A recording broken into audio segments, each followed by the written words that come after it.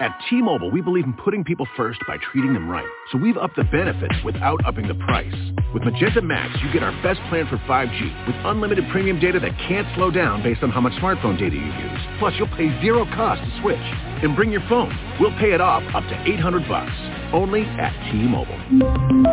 Capable device required for 5G. Activate up to 4K or video streams at 480p. 40 gigs high-speed tethering. Up to $800 via virtual prepaid card. Allow 15 days. Support charges waived. See details at T-Mobile.com.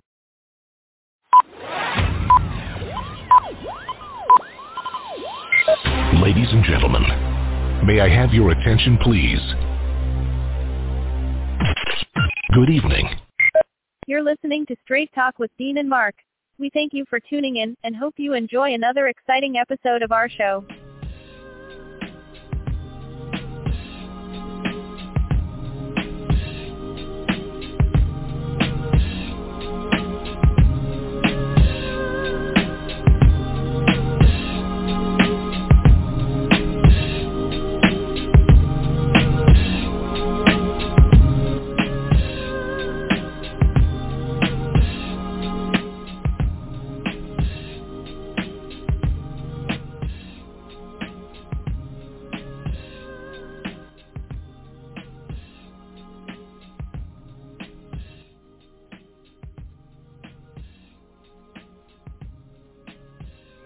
Ladies and gentlemen, welcome to another episode of Straight Talk with Dean and Mark. Man, it is hot outside. Well, it's not that bad this week, man. You know, a couple of days ago when a tornado touched down in Jersey, but right now it's like 84 degrees up here. It feels a little bit like 86. But in most recent news, man, a Florida man, Paul Hoskins, gets 8 months in prison. He's the first January 6th defendant sentenced on a felony charge, all right? Now, Florida man became the first felon sentenced Monday for his role in the January 6th insurrection at the U.S. Capitol, receiving 8 months in prison, being ordered to pay $2,000 in restitution for a portion of the damage to the building. Hoskins, who is 38 years old, of Tampa, Florida, faced sentencing guidelines of 15 to 21 months in prison after pleading guilty to obstruction of an official proceeding for interrupting Congress's counting of Electoral College votes. He spent 15 minutes in the Senate chamber holding a flag supporting former President Donald Trump and taking pictures. District Judge Randolph Moss called literally waving the flag for Trump an unmistakable sign of loyalty to a single person rather than the country and democracy.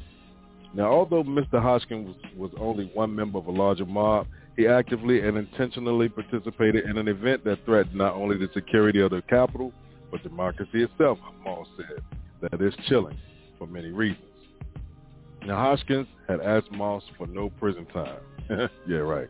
Hoskins said he had no plans to enter the Capitol when he traveled to Washington to attend Trump's rally early in the day, but he got swept up in the march along Pennsylvania Avenue. Once inside the Capitol, he said he apologized to police officers for the trouble and he offered medical care to an injured rioter.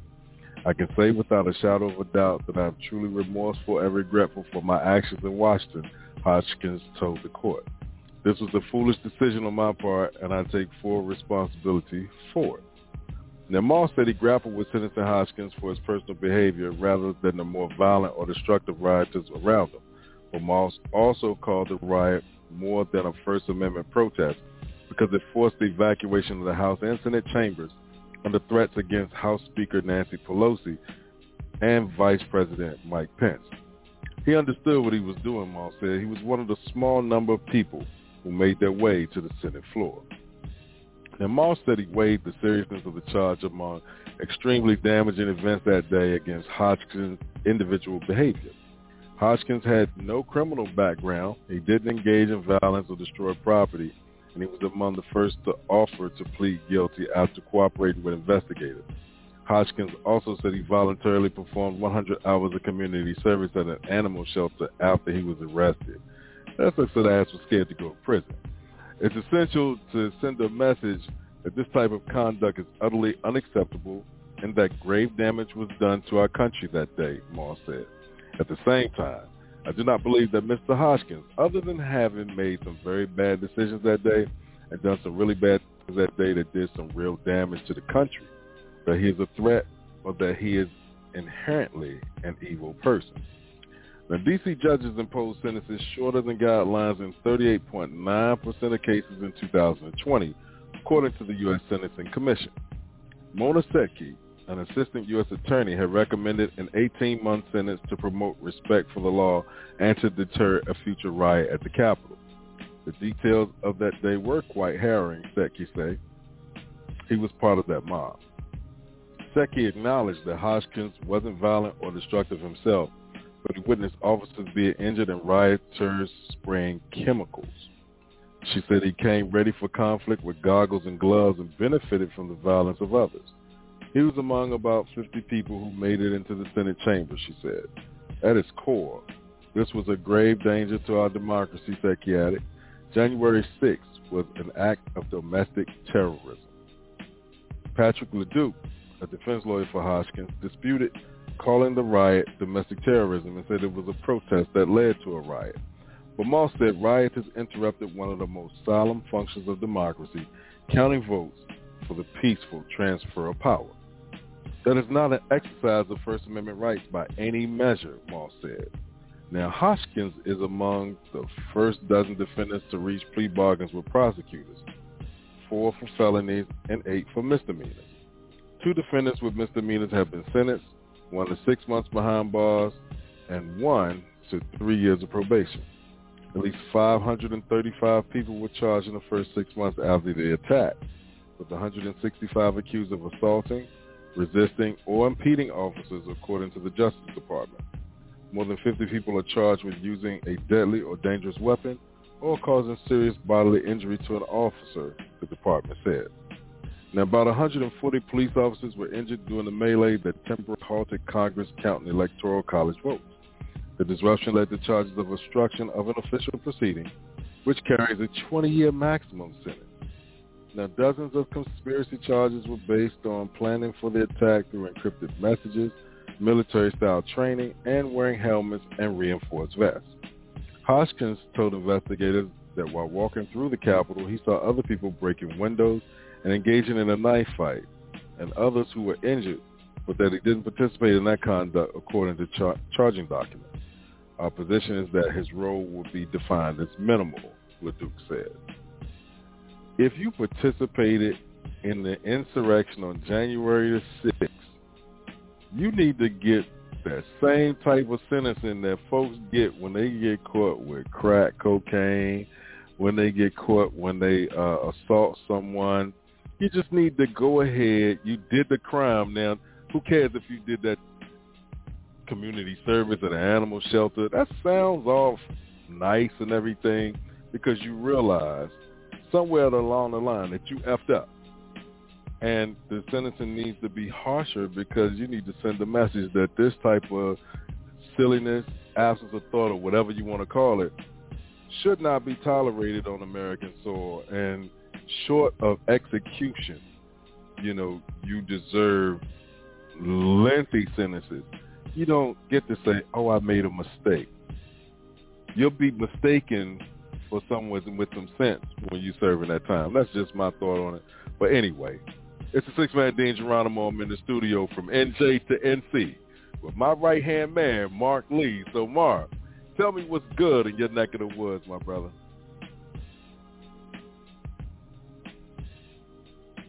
Hello, Mark, you there? It looks like he hadn't gotten to the stage just yet. So I found something, though, y'all. And this is in stuff that, for us in the United States, it's one of those things where, you know what, you can't really believe. It's one of those, I can't believe they wrote this. But in a series of unfortunate events, a groom married the sister of his bride after she collapsed and died earlier in the wedding ceremony. Now, the incident happened in Uttar Pradesh, India, when a woman named Sarabi and a man named Mangesh Kumar were tying the knot in a Hindu ceremony on May 27th, reported by the Times of India. Now, during the Jamala, the exchanging of garlands by the bride and groom in an Indian wedding, Sarabi collapsed, and the doctor was called to treat her after she suffered a heart attack. After the doctor pronounced the bride dead, the families of the bride and groom agreed the bride's younger sister, Nisha, will wed the groom. Now, in India, the majority of marriages are arranged, probably about an estimated 90%. Now, Radha Patel, founder of South Asian matchmaking site Single to Shadi, said it's likely the families arranged for the sister to marry the groom because they wanted to keep it in the family. Patel said her mother was in a similar situation when her aunt died in childbirth, and there was an idea for her mother to marry her brother-in-law. So much vetting goes into matching families and marriages, and it's natural for the families to want to stay together, Patel said. Her mother was unmarried and young, but her parents accepted her denial of the idea. In the case of the Uttar Pradesh wedding, the families decided to go ahead with the ceremony while Sarabi's body actually laid in another room. It was a bizarre situation as the wedding of my younger sister took place while the dead body of my other sister was lying in another room. Sarab, who is Sarabi's brother, told the Times of India. You know, we have never witnessed such mixed emotions, Sarabi's uncle Ajab Singh told News 18. The grief over her death and the happiness of the wedding has yet to sink in. Boy, that's like flipping a switch real quick. Well, she's dead. You know what? Your turn. Next up. I don't know how that works. It wouldn't do too well over here in the United States. That would end up in a Royal Rumble or something like that, I guess. But, hey, Mark, you there yet, brother? He hadn't made it onto the stage yet. So what we're going to do is we're going to move into one more article I found, man. And it says, Biden walks back claim that Facebook is killing people. Now, in an about face on his own condemnation of social media misinformation about COVID-19, President Biden on Monday said Facebook isn't killing people by hosting false claims. Biden softened his stance after company executives pushed back on his Friday statement that Facebook is responsible for deaths caused by anti-vaccine sentiment. Asked by a reporter on COVID misinformation, what is your message to platforms like Facebook, Biden lashed out Friday. They're killing people, Biden responded. The only pandemic we have is among the unvaccinated, and they're killing people. But asked about those comments on Monday, he instead told reporters that he had just read an article claiming that most COVID-19 misinformation comes from 12 people, apparently referring to a report by the Center for Countering Digital Hate that identified Robert F. Kennedy Jr. as the most famous member of the disinformation dozen. I mean precisely what I said, Biden said Monday before contradicting his prior remark holding Facebook responsible for deaths. I had just read that on Facebook, it was pointed out to Facebook of all the misinformation, 60% of the misinformation came from 12 individuals. That's what the article said, Biden said. Facebook isn't killing people. These 12 people who are out there giving misinformation, anyone listening to it is getting hurt, is killing people. It's bad information. Then Biden added, my hope is that Facebook, instead of taking it personally, that somehow, I'm saying Facebook is killing people, as they would do something about the misinformation, the outrageous misinformation about the vaccine. That's what I meant.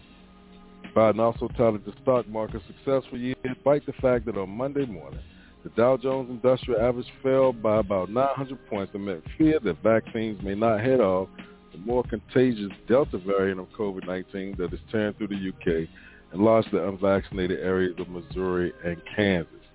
Now, Biden's dust-up with Facebook came as the White House pressed social media companies to do more than censor anti-vaccine posts. More than 68% of U.S. adults have had at least one COVID-19 dose, and dramatically lowering infections in most parts of the country, for some reason, have notably lower vaccination rates. So, you know what? Get the vaccine, y'all, because looks like the Delta variant is attacking the folks that have actually not been vaccinated. So I'm going to try this one more time. Mark Lee, are you in the house, my brother? I'm in the house. I was actually, it happens. It helps or it hurts when you are multitasking, and it wasn't even the live stream multitasking, but as I was in the call and involved with you, I had a call from WCOM, the radio station I'm involved with, and the current DJ on the air was like, my music isn't playing. Why isn't my music playing?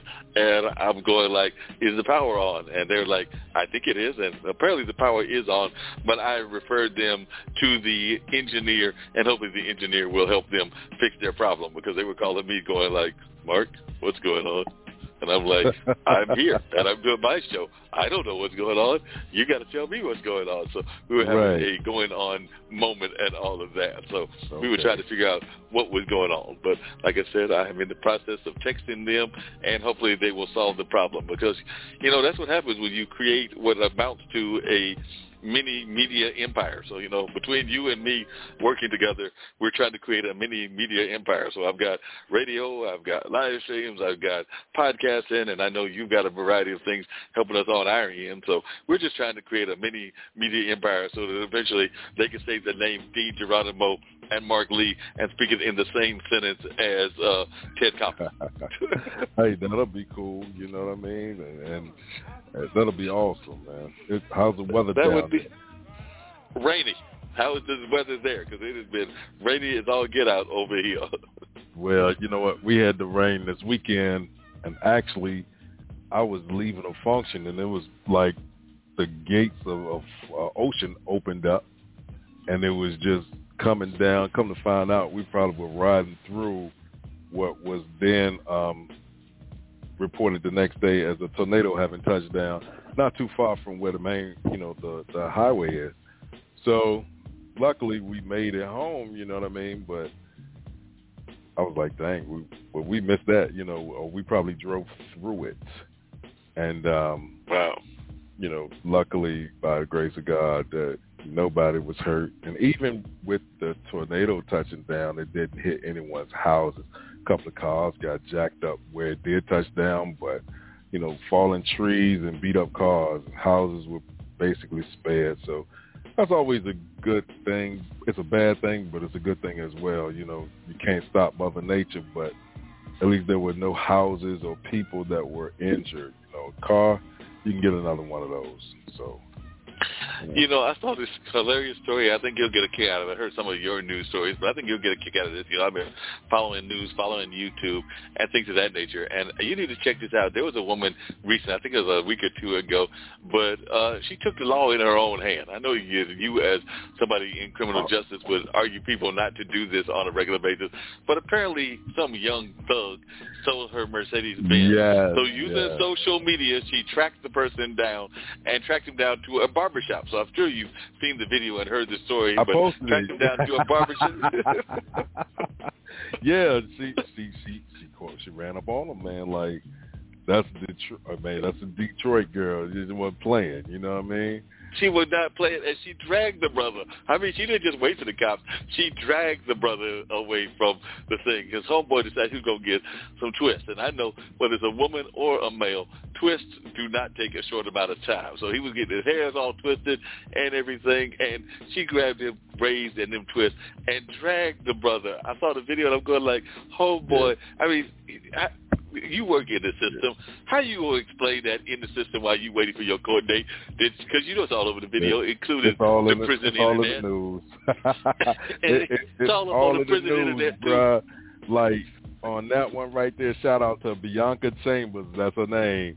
And she said, yo, I'm going to get my car, and I'm snatching this dude, and I'm snatching him bald head and dragged him right on down the thing. So, you know what?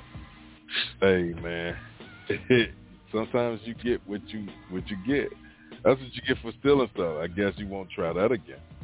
You know what I mean? No, but I want to know from the prison standpoint, how is he going to cope with that when he goes into the system? Because you know he got to go into the system, even if he got to wait for his trial and everything. So I want to know how you going to explain that. I don't know how he's going to explain it, but I know from the opposite end, it'll be like, hey, aren't you the dude that just got snatched out of the barbershop? I mean, it's one of those things. We need to know now. We need to know, make sure we got the right person right here. Please tell me you're not that dude that stole the woman's car and she came and got it back. Is the top of your head hurt? You know, oh, we're going to make a joke out of it. I'm sorry, but I'm not sorry. We're going to have fun with that one. Yeah, we're going to have fun. So I know I invited some people to... Oh, I was going to say, I invited some people. I was wondering if anybody was there. Yeah, we got somebody here, man. We're about to find out who this is right now. Let's see if we can bring them in. Thanks for calling Straight Talk with Dean and Mark. You are now on the line. Tell us who you are and where you're calling from. We did it again. Verizon was just named America's most reliable network by RootMetrics for the 16th time in a row, proving once again that nobody builds networks like Verizon builds networks. That's why we're building 5G right. That's why there's only one best network, Verizon. Best and most reliable based on RootMetrics reports from second half 2013 to first half 2021 of 3 operators on all network types combined, not specific to 5G networks. Good evening, Dean and Mark. It's George from Boston. Hey, how you doing? Hey, George from Boston. Good, what you got going on? Tell us a little bit about what's happening in your life and what's going on in your world. We love hearing from our folks in the Northeast. You know, Dean's up there in New Jersey, and I'm down here way in North Kakalaki, North Carolina, as we like to call it if we're going to be official. But definitely, I know that we reach out to Oh, pretty good. Well, thank you both for having me on. I'll go with your lead, Dean. I feel like I'm kind of in hostile territory here, but we'll see what happens here. First, I want to say that January 6th was an American Reichstag moment, and I think a broader theme that comes across from that is information and misinformation. I think that carries over from the events of January 6th to misinformation, information about COVID-19. And the question that you really got to ask is who benefits from the negative value of misinformation? I think that's a fascinating question. You all caught me today coming out of a U.S. court hearing with a federal judge on the issue of COVID-19 vaccines, and it's an issue that I've been litigating, and I'd be happy to clear up any misinformation that might be out there.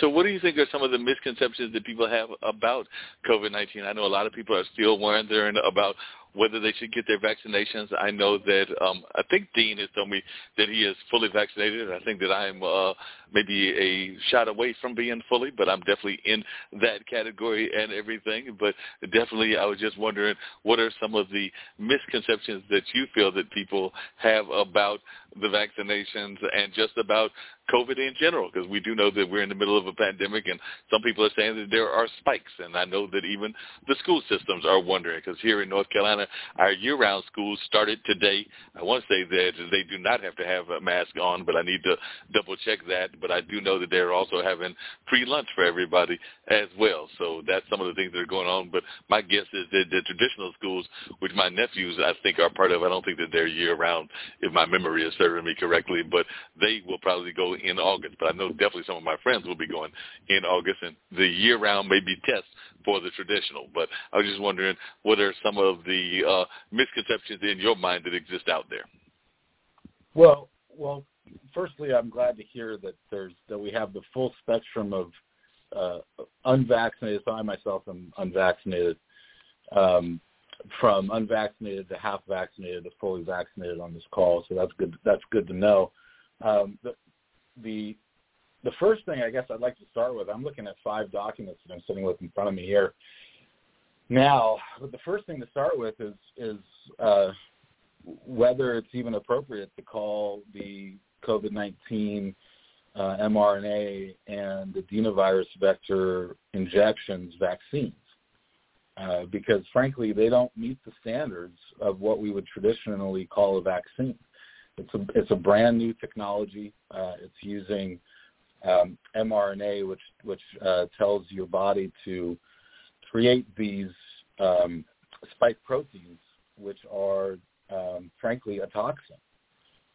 So they are the pathogenic material that causes the SARS-CoV-2 infection. And so I guess the place to start would be to call them what they are, which is that they're not vaccines, that they are mRNA injections. And I've got the documents to back that up. So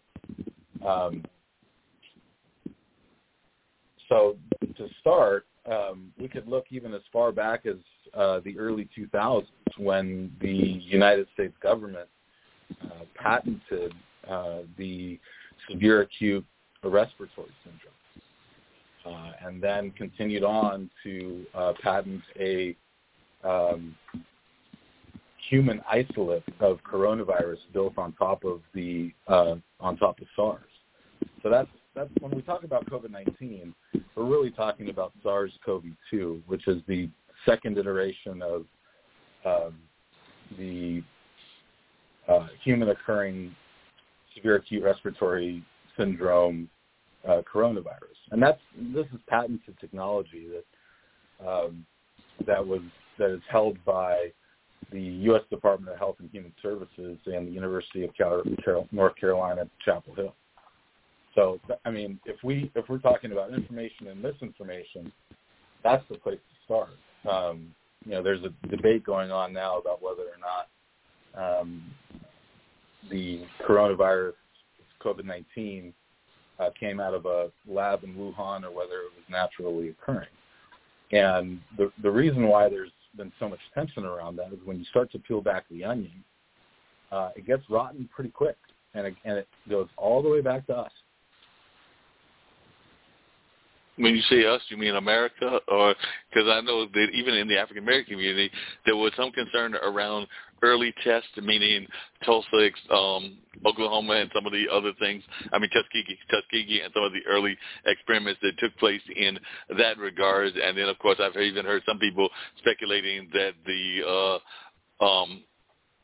vaccine may actually be putting nanotechnology in our body to actually track us and things of that nature. I'm not saying that I necessarily buy that, but I have heard that argument given and everything. But I was just wondering your thoughts about the relationship to some of the early tests like Tuskegee, which of course dealt with syphilis, and of course some of the other conversations that had taken place as well.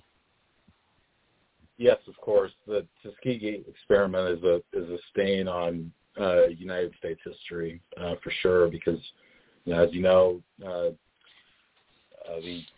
Black Americans were targeted with syphilis, and then the government refused to provide a cure for them.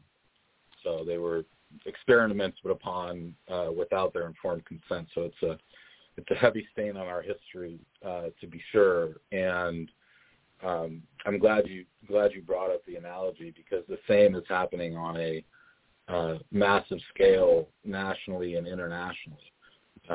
The mRNA injections, the univirus injections, are authorized only for emergency use.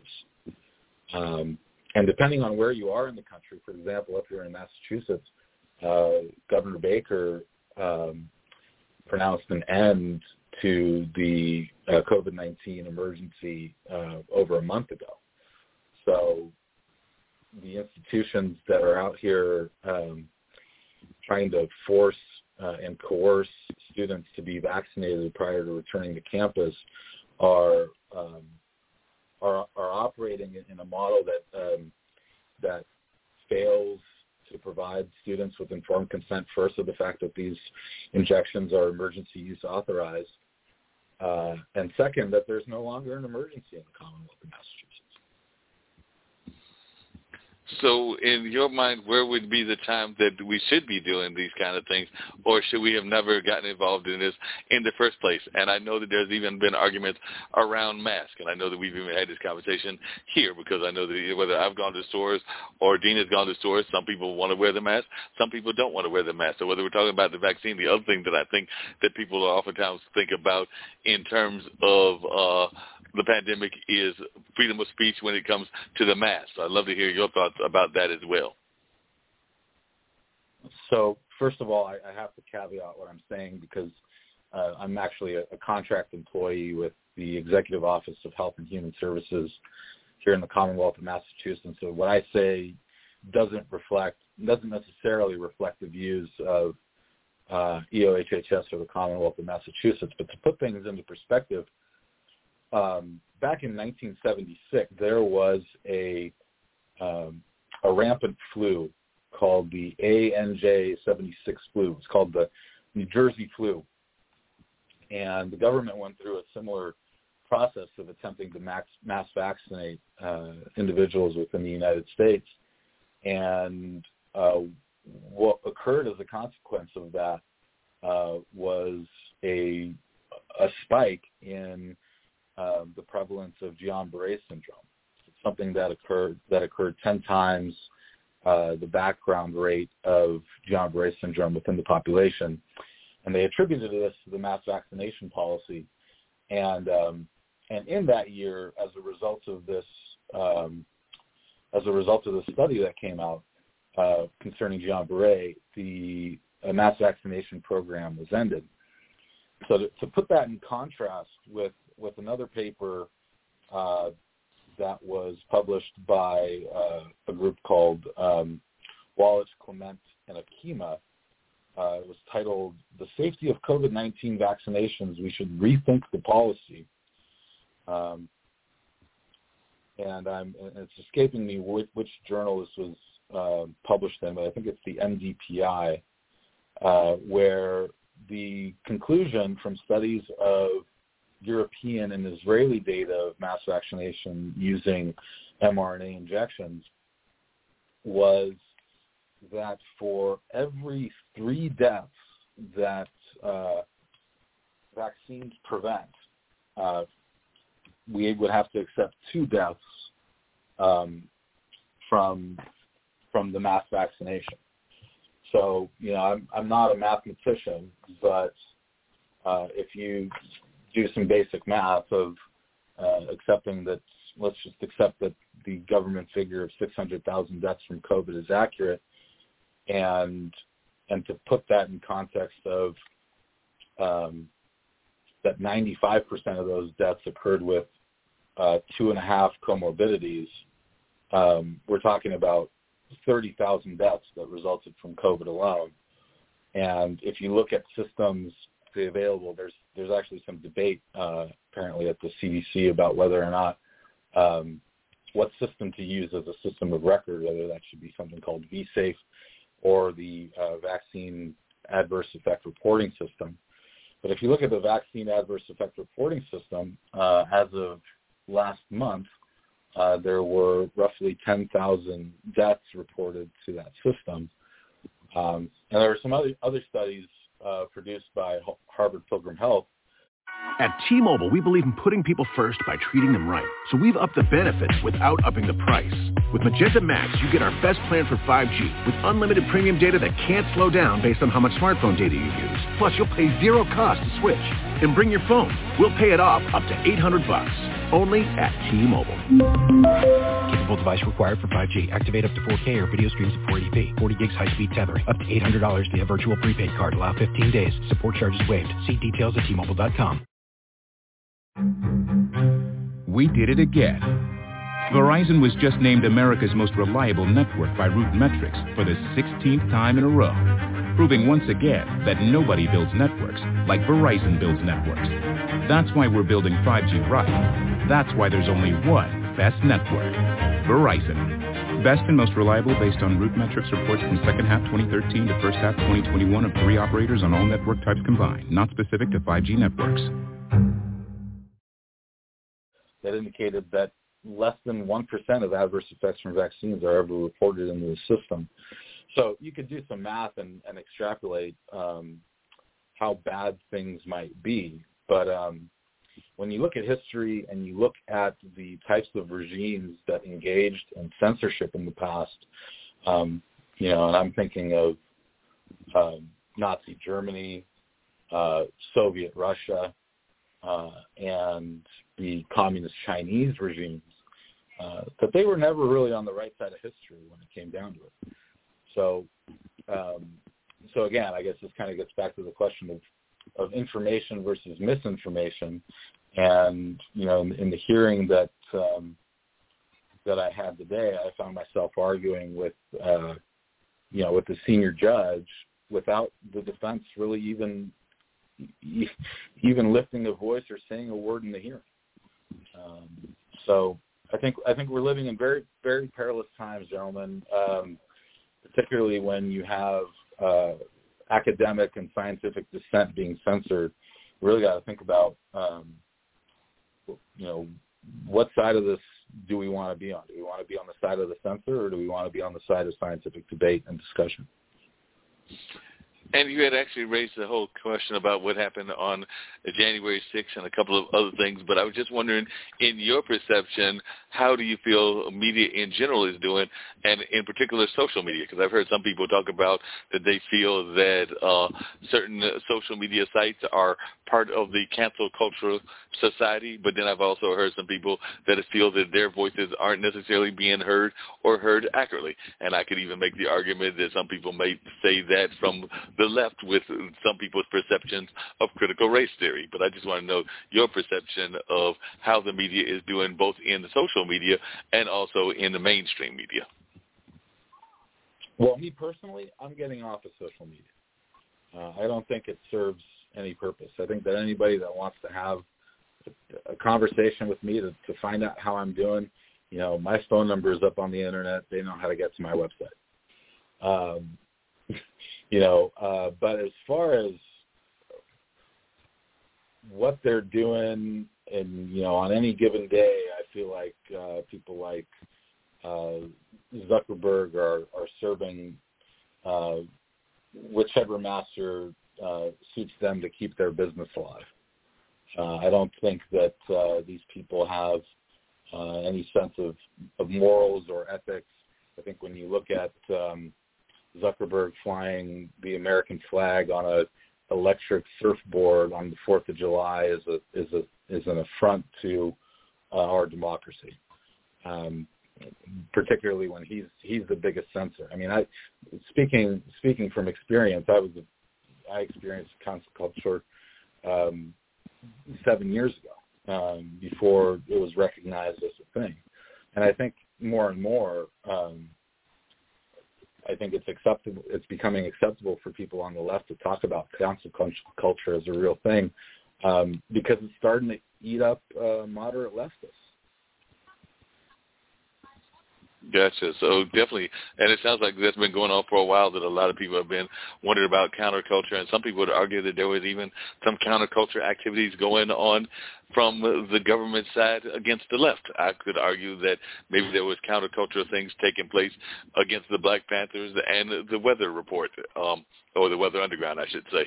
But definitely, I was just wondering, do you think that it is a thing that is on one side or the other, or is it, my assessment, the more accurate one, which is something that is impacting both sides? And some people would say that those are opposite, that those are extremes, because, some people would say that, like, say, the Proud Boys are the extreme on the right and BLM is the extreme on the left. I'm not saying that I necessarily buy that, but some people would make that argument, and some people would also say that we need to read their manifestos and what they are actually asking for. But I would also argue that there are probably, just like any other organization, different factions. So I don't know that I'm going to buy just the quote-unquote official manifestos, but I was just wondering your thoughts about that. I'm sorry, I don't mean to interrupt you. But no, you're good. Okay. Well, I haven't read any of the manifestos, so I don't know. But I don't think that censorship is a left or right issue.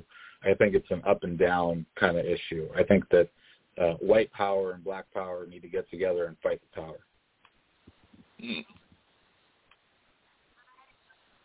Interesting concept. Dean, you could actually argue that sometimes happens in our prison system, because you work in the prison system, and I know that there are some people from both sides in the prison system, but I'd love to hear your thoughts about what our guest is saying and everything as I bring you into the conversation as well. I think he said it all. Black power and white power need to get together to fight it, because if not, it becomes a game of tug of war. It's a back and forth, and it is wasted time. Like, there's so many other things that we can do, and I've said it before, that we could do to better make a better life for our people in this country. Good people are good people regardless of where they come from, background, financial status, and all of that stuff. We put all of those things to the side and realize that people are people. Some people may need more help than others, and we can get somewhere. You know, in the prison system, I'm out of uniform, so I'm on the side of what can we do to get you ready now, so that when you leave this place, you made a mistake and you're here. All right, what's next? You know, I'm not here to browbeat you, ridicule, or anything like that. Now, what is the plan so that when you walk out of those doors, you don't come back? You know, I'm always going to have somebody there. I'm not going to run out of tenants, if you will, but don't become a repeat customer. You know what I mean? So now what are you going to do while you're here by way of getting your education, by way of programming, by way of thinking differently than you did, which led you to where we are now? You know, it's time to do something different. If you do what you always did, you get what you always got. And yeah, definitely, you know, and now my job is to say, you know what, there is a different way. You weren't afraid to you know, try that way.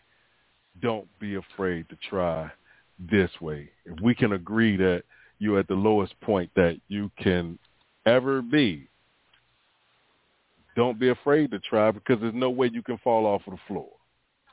You know, so just changing the mindset, changing the way, you know, people have turned so many things into a huge back and forth, and there's really no real right or wrong in some of those situations. Being vaccinated is one of them. It's like, all right, well, they said according to what the vaccine, those that haven't been vaccinated are now showing signs of being attacked by this Delta variant. But let's go all the way back. Who let the virus out?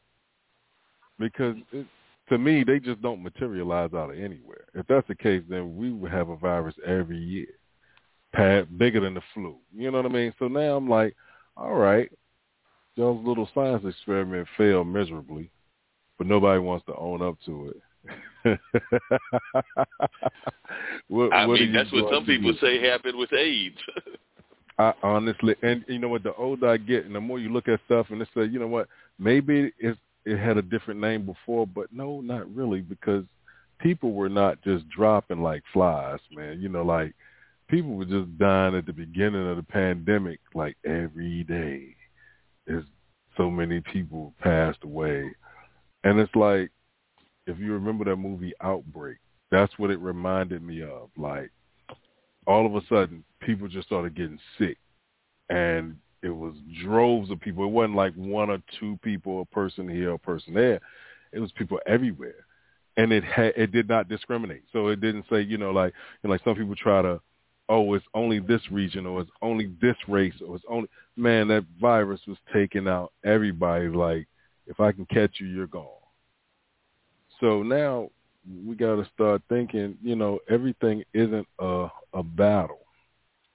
Some people may want it to be that way, but it's not. And when good people get together to fight all of the silliness, maybe we'll start changing some stuff around. No, that makes a lot of sense, I think. Now I was going to ask George, what are some of your thoughts? The other thing that I've heard people talk about, and I want to get your reflections on this, is the stimulus has gone out there, and people that are getting money and have been receiving money, and of course some people, there's been a big petition for us to get a fourth stimulus, and I'm not going to lie, because he actually used that money and everything, but there is that push, but then there are folks that are like, you know, there's a lot of restaurants and businesses that are shutting down or shutting down early or not even opening because they can't get enough staff, because people are feeling that staying at home is enough of that they can make as much money staying at home and they're safer. So they are probably buying into what's going on with some of the thoughts around the pandemic, but definitely they are using the stimulus money as day-to-day survival. And I know just here, I went to some restaurant and they had closed a little bit early because they had a big sign, you know, we're short on staff. So definitely that is going on, and not just here in North Carolina, but throughout the country. And I know that's even some of the summer jobs like swimming pools and beaches and things of that nature. But I was just wondering your thoughts about the impact of some of the economic decisions that have been made by both the current president and the past president. Well, Mark, I'm not an economist, but thanks for that, Dean. It's great to hear that kind of refrain. So I can speak to that from a personal level. Right. I know that, and Dean, I have some experience with the criminal justice system, and what it took for me getting out of that was a spiritual awakening. So in that process, I've become more right-minded, in the sense that I believe the path to prosperity comes through responsibility.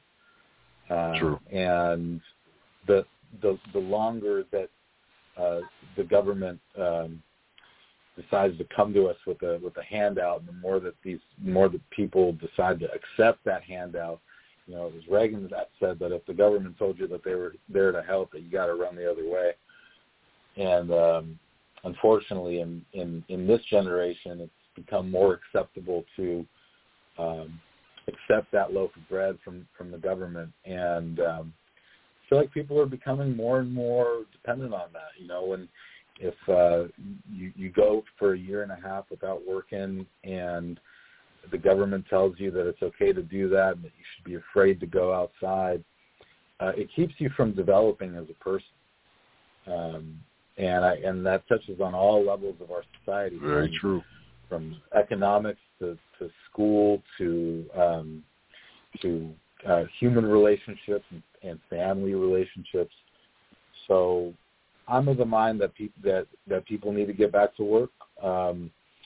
And, I think that it might be a little less than what the government might be giving you, but I think what you'll find is in doing that work and putting in the sweat that people will find a sense of dignity again. And I think that's more important than any amount of money you might be making in a paycheck. Yeah, that makes a lot of sense. I actually had that conversation about education with the founders of another network that I'm involved with, which is now called Pod TV. It used to be called, it's still called International Broadcast Media as well. But both of the founders have talked about the fact that they feel that the education system is stuck in the 18th century, even though we're in the 21st century. And they really wish our schools would teach more about financial literacy and about some of the things that we need on a regular basis. But I was just wondering, is that kind of where you are with education, that you wish that we would actually have more reflection about true values that can help people on a day-to-day basis? Yes, absolutely. I think financial literacy is a huge part of that. The importance of saving, just because the government's giving you a stimulus doesn't mean you need to go. That means that things are bad and that you probably should save that money. I think more broadly, we need a metamorphosis of the college campus as well, because as we have the one of our biggest bubbles is the student debt bubble. I don't think that anybody really knows how to deal with that in a way that that is equitable and revolutionary. The college system, at least the higher education system, has been working off this idea of a credit hour for many, many, many, many years. I don't know how far back it goes, but at least 100 years, I want to say. I want to throw that out there. That basically your degree, your whatever it is that the institution says that you're competent in, is based off of how many hours your butt was in a chair and if you got C's or not. And I think that with just because there's frankly no better way for them to track it up until very recently, where we've had this innovation of digital badging and verified credentialing.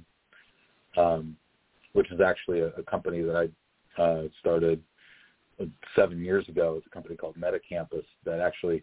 So there's been some funny things in my life that intertwined where I was trying to raise money for that business, ended up getting arrested and having the whole system come down on me.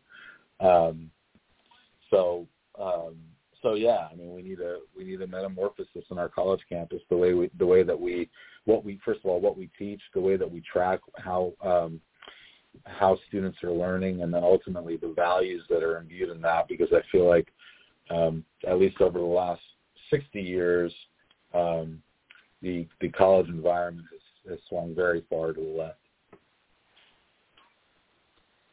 Well, definitely. I hear you and everything. So what are some of the ways that you would like the education system to be changed if you could just like have a magic wand and change the education system? If I had a magic wand, I'd implement a system of massively open online administration. The number one cost, when you look at all of the costs associated with higher education, the number one rising cost over the last 30 or 40 years has been the cost of administration and the role of the college administrator on campus as sort of a bureaucratic role that is quasi-state in that at least the public institutions perform the role of the training facilities that ultimately will lead to gainful employment.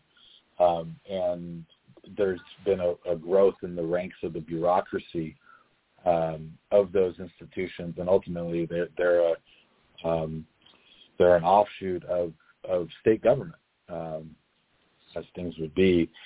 And so in order to combat that, I would implement a system of massively open online administration and get rid of all those administrators. And what that means is, so I should probably explain. So I don't know how familiar you two are with massively open online courses, but this was a revolution in course delivery, essentially providing free or near free courses through public institutions like I think starting with Stanford was the first Coursera course where they were teaching artificial intelligence and machine learning with Andrew Ng as the instructor. So massively open online administration would be an offshoot of that.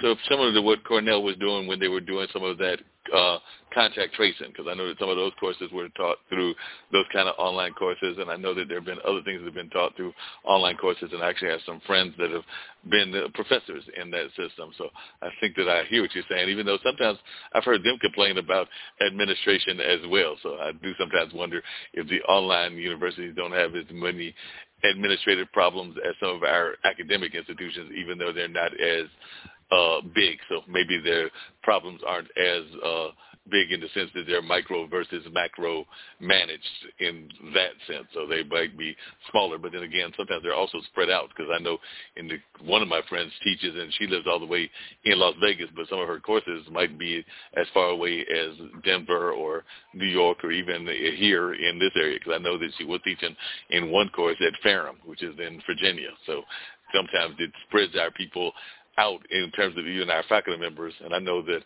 some of my teacher friends complain about the tenure system in the more traditional universities, and that can be a nightmare because a lot of them are on contract-to-contract basis, because that whole tenure system, from what I've heard, and I've not been a professor myself, but it seems like a total nightmare. But I just wonder your assessment of both the tenure system and the fact that sometimes the online universities are very spread out.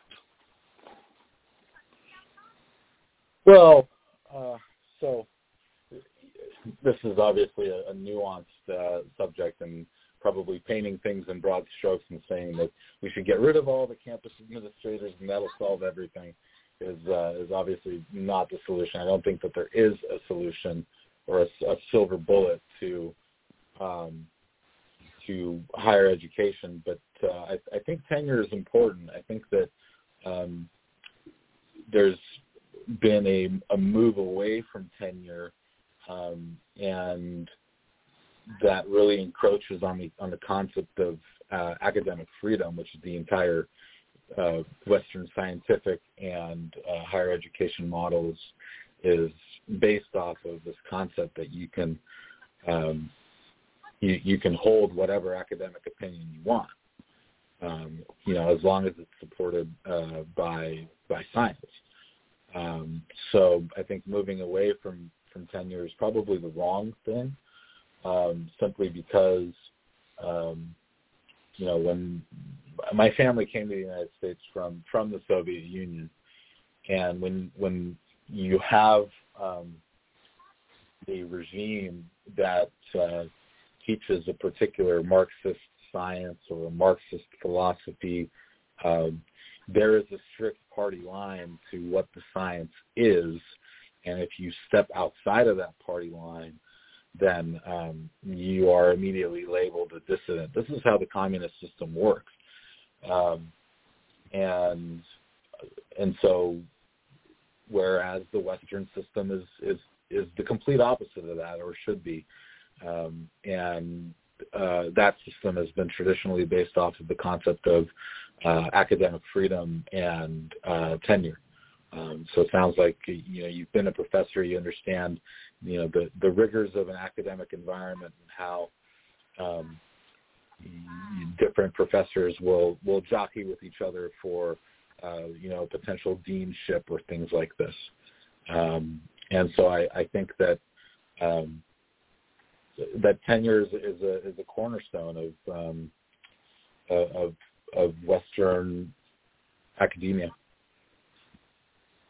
Yeah, that makes sense, everything. Here in the Carolinas, we had a lot of people that were very much up in arms on both sides when Hannah Jones and Hannah Nicole Jones wanted to get tenure, and now she's going to be having it at Howard and everything. But I was just wondering your thoughts about that whole stir-up and about the whole role of the 1619 project and everything, because we did have a lot of conversation around the tenure, around educational rights and all of that when Nicole Hannah Jones was being involved in the whole concept of whether she was going to come to UNC, whether she should come to UNC, and then eventually the Knight folks created a scholarship position for her at Howard, and they're also bringing Tanisha Coates to that same program, and who knows who else they're recruiting as well. But I was just wondering what your thoughts were when you heard about that flare up. Yeah, it's interesting. So it sounds like you're referring to a historically black college issue. Those names don't ring a bell to me, unfortunately. I know who those people are. I'm sorry. Oh, no problem. Like I said, Hannah Nicole Jones was coming here to University of North Carolina, and there was some concept of whether part of the argument was that she was teaching critical race theory and was teaching about that kind of philosophy, and that shouldn't be taught, whereas in my mind, a lot of that is just about us teaching history in the truth of how history is and all of that. So definitely was wondering your thoughts on that as well. Oh, I see what you're saying. You're trying to get me to take a position on critical race theory. I've read White Fragility, which at least from a theoretical perspective, I think that was one of the leading pieces of literature surrounding critical race theory. Obviously, there's a number of historical facts going back to the Dred Scott decision and as far back into in the early slavery. So I look at that from the perspective of as a white man. I think what precipitated this interview to begin with was a book that I wrote called Mania, and in it I touch on the topic of slavery and the condition of the black man in the United States, and not just African Americans, but also First Nation Americans, and where this whole idea of manifest destiny and white privilege sit in the broader arc of history. And so I'd like to read it to you, if that's okay. Yes, please. Okay. And so, by the way, this is titled Letter to a Child. But, obviously that's, anyway, that's what it's called. And it goes something like this. There was a time, child, when we all believed the world was flat, and we thought the heavens revolved around us, and we never ventured far from home in fear of falling from the edge of the earth into the abyss of hell. And the white man lived in Europe, a place across the Atlantic Sea, and he sent ships in search of Atlantis, the ancient continent drowned in the ocean. Then one day, one of these ships came back and proclaimed that it had found America, the new Atlantis over in the west. And the white man found the Indian man living there in harmony with the earth. And the white man thought this very strange and called the Indian man a savage and decided to kill him and round him up on reservations. And he called this his manifest destiny. Then the white man went to Africa and enslaved the black man, bringing him to America, shackled in the hulls of boats to serve him on his newly claimed manifested land. And the black man built white privilege generation upon generation. And when the white man was sufficiently privileged, he freed the black man from his bonds. And the black man was free but not equal, so he fought the white man in the streets, in the courtrooms, and he won his equal rights under the white man's law and under the white man's God. And he used the white man's money and went to the white man's schools and spoke the white man's language and worked in the white man's economy for the white man's companies. Enslaved in a bigger box, one he could never dream to get out of, except not all the white men liked having the black man roaming free in their box. And this caused tensions, and the white man made politically correct the terms by which to call the black man, and by which to treat the black man. And he taught this to all the children in the schools, and the black man became an African American, and the Indian became a Native American, and they all lived together under the same laws and under the same God. And they got drunk off the white man's liquor and his synthetic drugs and his narcotics. And the white man sold this American dream to the rest of the world and to its future generations. And where they had been sold another dream, he brought his tanks and his fighter jets and his missiles and his attack drones and claimed manifest destiny over those lands as well in the name of democracy and freedom. And he watched with his all-seeing eye the world is oyster. Like the times of long ago and the times that would come again, Atlantis, oh calamity. The man unleashed upon himself, and just as once the world was round, it became flat again, and we ventured not far from home. Wow, that was deep and everything. Go ahead. Well, thank you. So that's kind of my social commentary on the condition of the white man in the arc of history. But I'll tell you that every relationship that I've had with somebody of a different race has been built off of a mutual respect and understanding, and of an understanding of different cultures and on a personal level to also understand boundaries, right? So we're not the same, we're different, and when we're different, we're the same.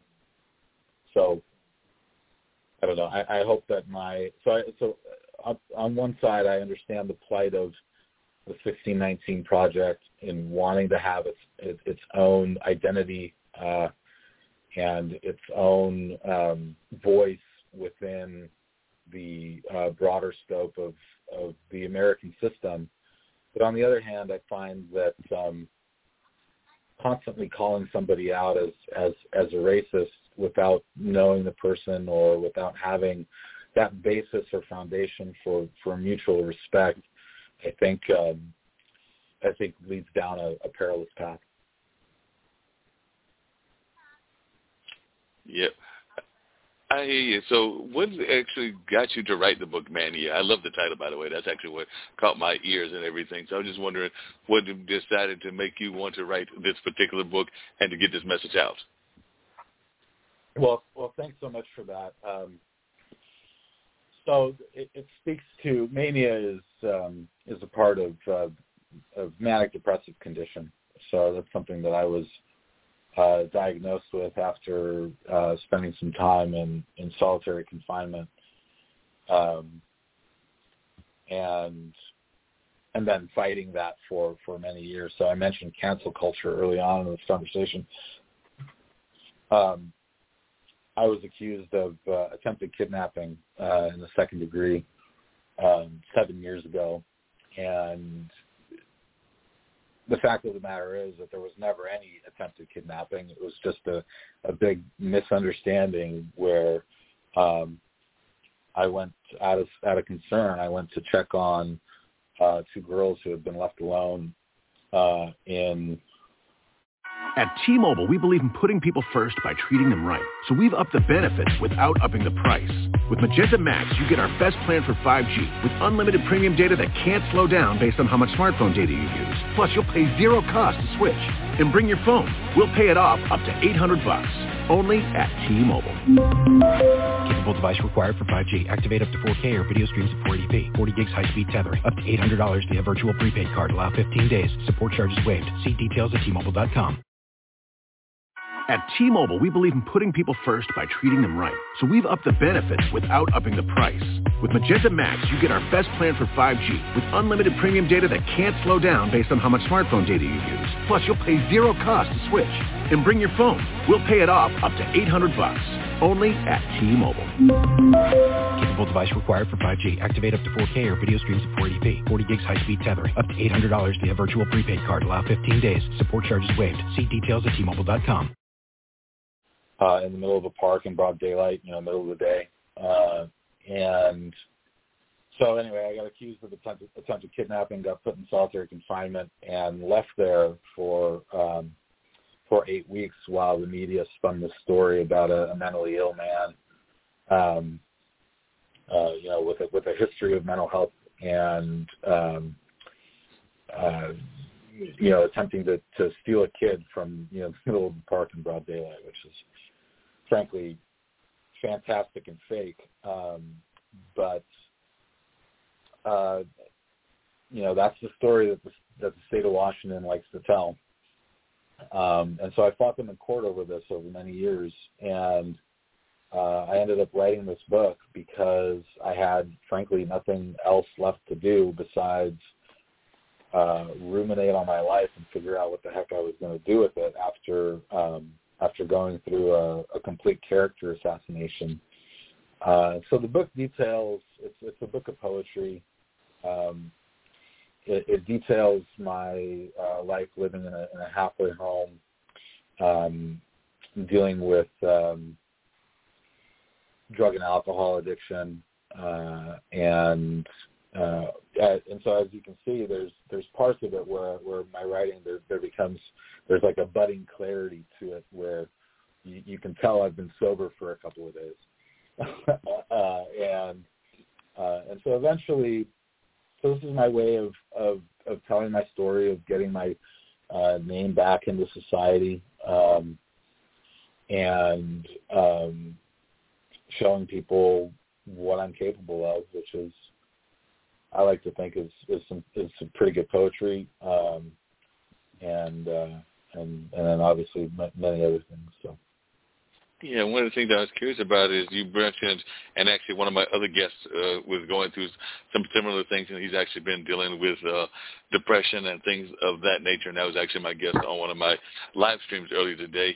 But we were talking about the importance of coming to terms with our mental health and things of that along those lines. But I was just wondering, in your mind, how important was for you to go through those journeys? Because I think that too often we in society don't want to even deal with our mental health and our things that are in that space.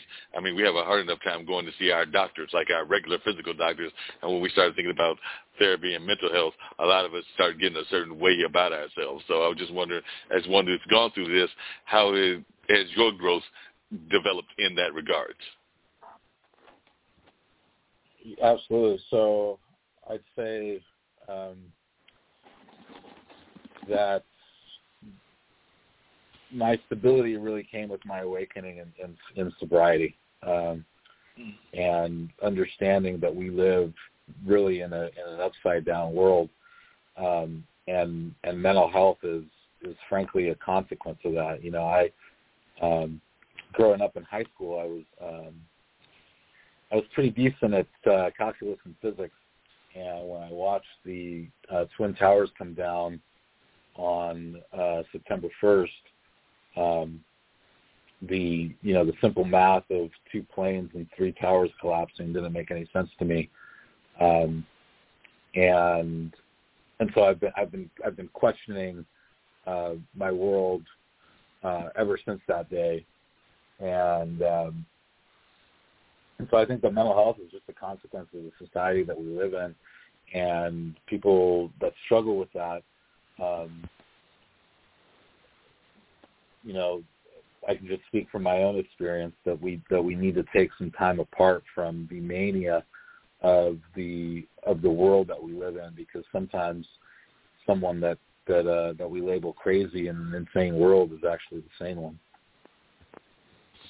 It's interesting you say that. I remember that when I was in college, I actually wrote a short story, and that was actually the theme of the short story. And I remember I was actually a journalism major, and I want to say it was a creative course within the journalism, but it was basically a short story that had a person talking about what was going on in the outside world, but they were doing it while they were in a mental institution. So they were basically looking at that time, and this was written in the early 80s, at pollution, at some of the things that we were doing in terms of the war and in terms of other things. And they were bringing all these points out together, and then the kind of punchline of the story was, you call me crazy, but y'all are doing all that crazy stuff out there and everything. So that was kind of the punchline of the story, was that I don't know how y'all are calling me crazy when, as I'm reflecting on all of the things that are going on in the world, y'all are the ones that seem to be the ones that are a little bit on the outside. So I love that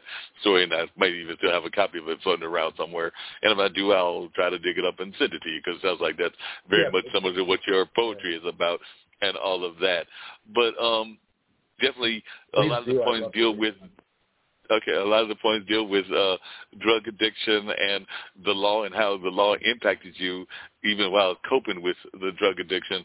So I was wondering if you've got a poem that you want to share with us about that aspect within Mania, because I know it's a self-reflection book, and it's definitely got a lot of aspects. Okay. One of the points about that deals with addiction. Okay. Yeah, and mental health. Let me find one real quick. All right.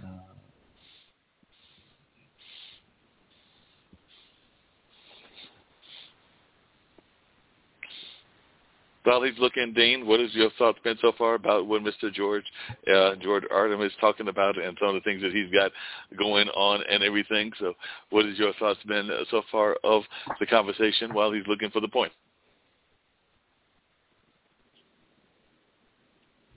I mean, I'm trying to get my mic straight now. Interesting conversation, man, and big things coming, you know what I mean? So salute to him for making changes, you know what I mean? And it's all about sometimes changing perspective so that you can do different things, you know what I mean? Yep, definitely. Yeah. You still there, George? Thanks. Yeah, I'm still here. Thanks for that. I'm reading this back to myself in my head, and I'm kind of, this. So I don't know. This poem kind of in a way, you know, I feel like resonates with a lot of people that could be going through drug addiction, alcohol addiction, and I read back at it, and I kind of laugh a little bit as far as how far down the drain my life had gone. And when I finish this, I just want to share how beautiful my life is today, and how grateful I am for the people that have helped me along the road. But this one is called Hangover. This one's called Hangover, and it starts with the day after I get out of jail, the most recent time, immensely hungover and coming down from the coke, lying down in my bed, my bare mattress, and a few loose sheets and pillows that I call my bed. I crawl down the stairs of the bare linoleum floor below and look inside the mini fridge underneath the only counter in my apartment, hoping to find something in there that would cure the banging in my head. Sriracha and apple cider vinegar and fat-free ranch. I stick my face under the faucet instead and run the water switching to cold and gulp at the passing stream as most of it goes down my chin and onto the floor. I give up and reach for the vinegar and take a big swig. It doesn't help. I drive, heave, and immediately feel like I need to take a shit. I open the bathroom door and take a seat. My head throbs as I'm pushing out last night's log. It's bigger than I thought it would be, and I nearly pass out there on the toilet with this legendary shit stuck half out of me. I push again, and my head throbs, and I feel it on its way out, and I let it go, and the throbbing stops for an instant, and I do pass out there for a moment, sitting with the bathroom door open. So that poem tries to make light of probably one of the many days that I felt like crap waking up, and what I can say today, having been by the grace of God sober for just over 3 years now, is that I never have to deal with that ever anymore, and I'm happy to wake up every morning and to take the day as it is and accept life on life's terms, and just the beauty that is brought into my life every day by the grace of God. So.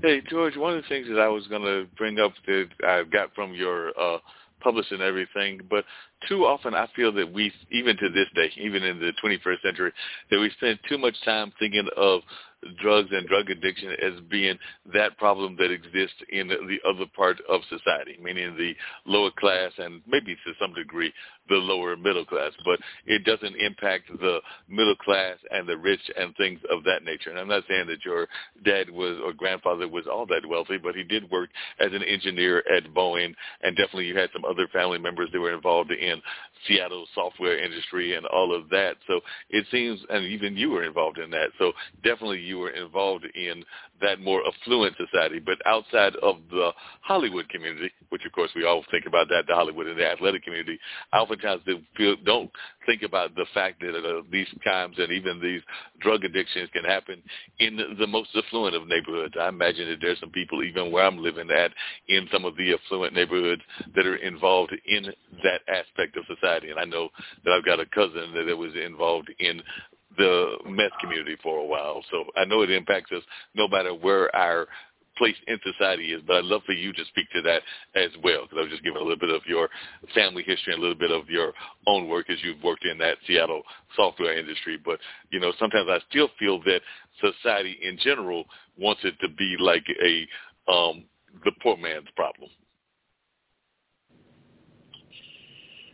You know, it's something that impacts all of society. And, you know, I don't know, you know, the Hollywood world, you know, it's cheap to, you know, go to rehab 5 times and, you know, take months of time off of work, in order to do that. So, you know, I was fortunate, growing up in a middle-class home. And so it impacts society, I think, on all levels. I think that people with privilege are able to hide it better, and simply, you know, through basic economics have an opportunity to have it not impact their life as much as it does poorer communities. So I think, you know, drugs are things that impact both rich and poor, and I think obviously poor communities are impacted more heavily than affluent ones are.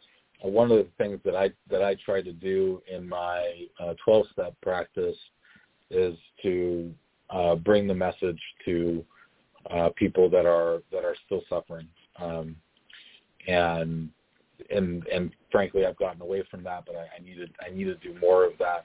I constantly remind myself that I need to go out and go to AA meetings and share my story, because the life that I live today isn't the life that I was living, even 3 years ago.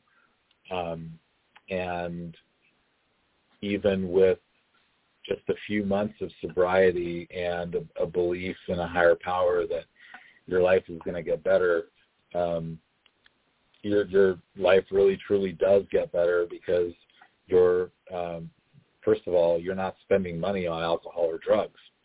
And the way that impacts your pocketbook is pretty significant. So, if there's a way out of poverty, I think this goes hand in hand with financial literacy, is sobriety, and not spending money on the drug or the alcohol, and instead spending those on groceries or rent or what have you, or going out and getting that higher education. I think is so important, and can help a lot of people. So that's one of the things that I need to commit to getting back to is practicing the 12th step, and in sharing a message of hope with other people that are still struggling. No doubt. And one of the things I was curious about it, particularly I've talked to friends of mine who've gone through NA and other kind of programs, is, whether it was the Reagan administration's war on drugs, whether it was supposedly Trump getting tough on the borders, Biden apparently has got some ideas about things around drugs and everything of that nature. But is that a war that we can actually win? We talk about like the long-ranging wars like Vietnam and other wars, but is this a war that can actually be won? And if so, how can it be won? Because it seems like it's been going on forever, and I know that they've even had conversations where, at the end of the day, a lot of the drugs are coming from other countries, and sometimes we don't even do a good job of stopping it at the border. And I'm not just talking about the Mexican border, but even like some of the other ways that are going there. And, of course, mafia and other people have got their hands involved in it as well. So it just seems like there are so many power players involved that I wonder if it's an even winnable war. I know it's winnable on a personal level, but I'm talking about being winnable as that kind of governmental war on drugs, which has been going on for centuries, and well, maybe not definitely decades, and probably centuries, because I know that there was even conversations around that with prohibition, which is another form of a war on drugs. Well, to that I'll say that we went from a war on communism to a war on drugs to a war on terrorism to a war on COVID-19. And I think that whenever, having worked in the government for close to a year now, I think that whenever the government declares a war on something, it's just an excuse to spend your tax dollars. Yep, I can definitely see that, and definitely get. Yeah, go ahead. Well. So, what I mean by that is that in fighting the so-called war on drugs, I think that war can't be won by government or government programs. I think that is a fight that needs to happen on an individual basis, and really should start with the family. And I think that one unannounced war that the government's been engaged in is the war on the nuclear family. We spoke about this a little bit earlier when in talking about the government coming to you with a handout and standing up and accepting responsibility instead of taking that loaf of bread. But I think that when we talk about the quote unquote war on drugs,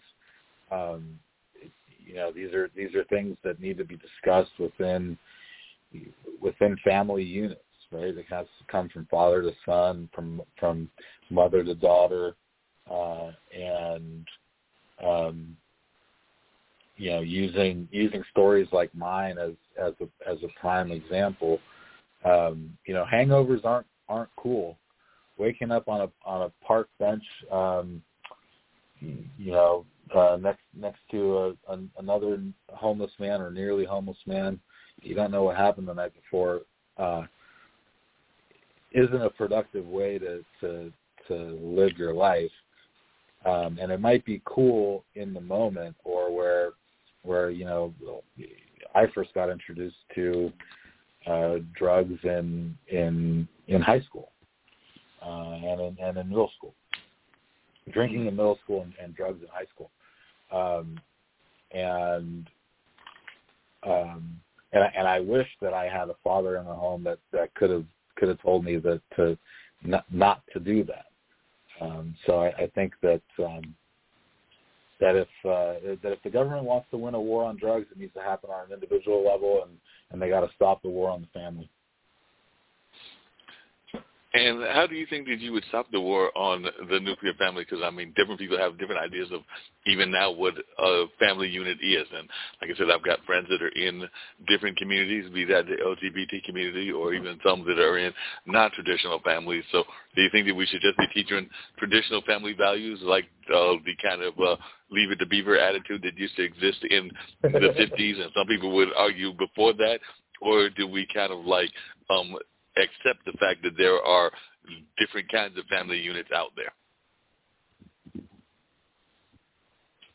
Well, whatever floats your boat. I don't know. I don't know what the answer is here. I'm not running for office or anything like that. But from a personal level, I can tell you that, in having an absent father figure, there were people that tried to step in and fill that role. But as a rebelling teenager, that's something that firm hand is something that I really needed. And I ultimately ended up realizing it and getting it through the criminal justice system. But as far as, what do you call it? Same-sex families.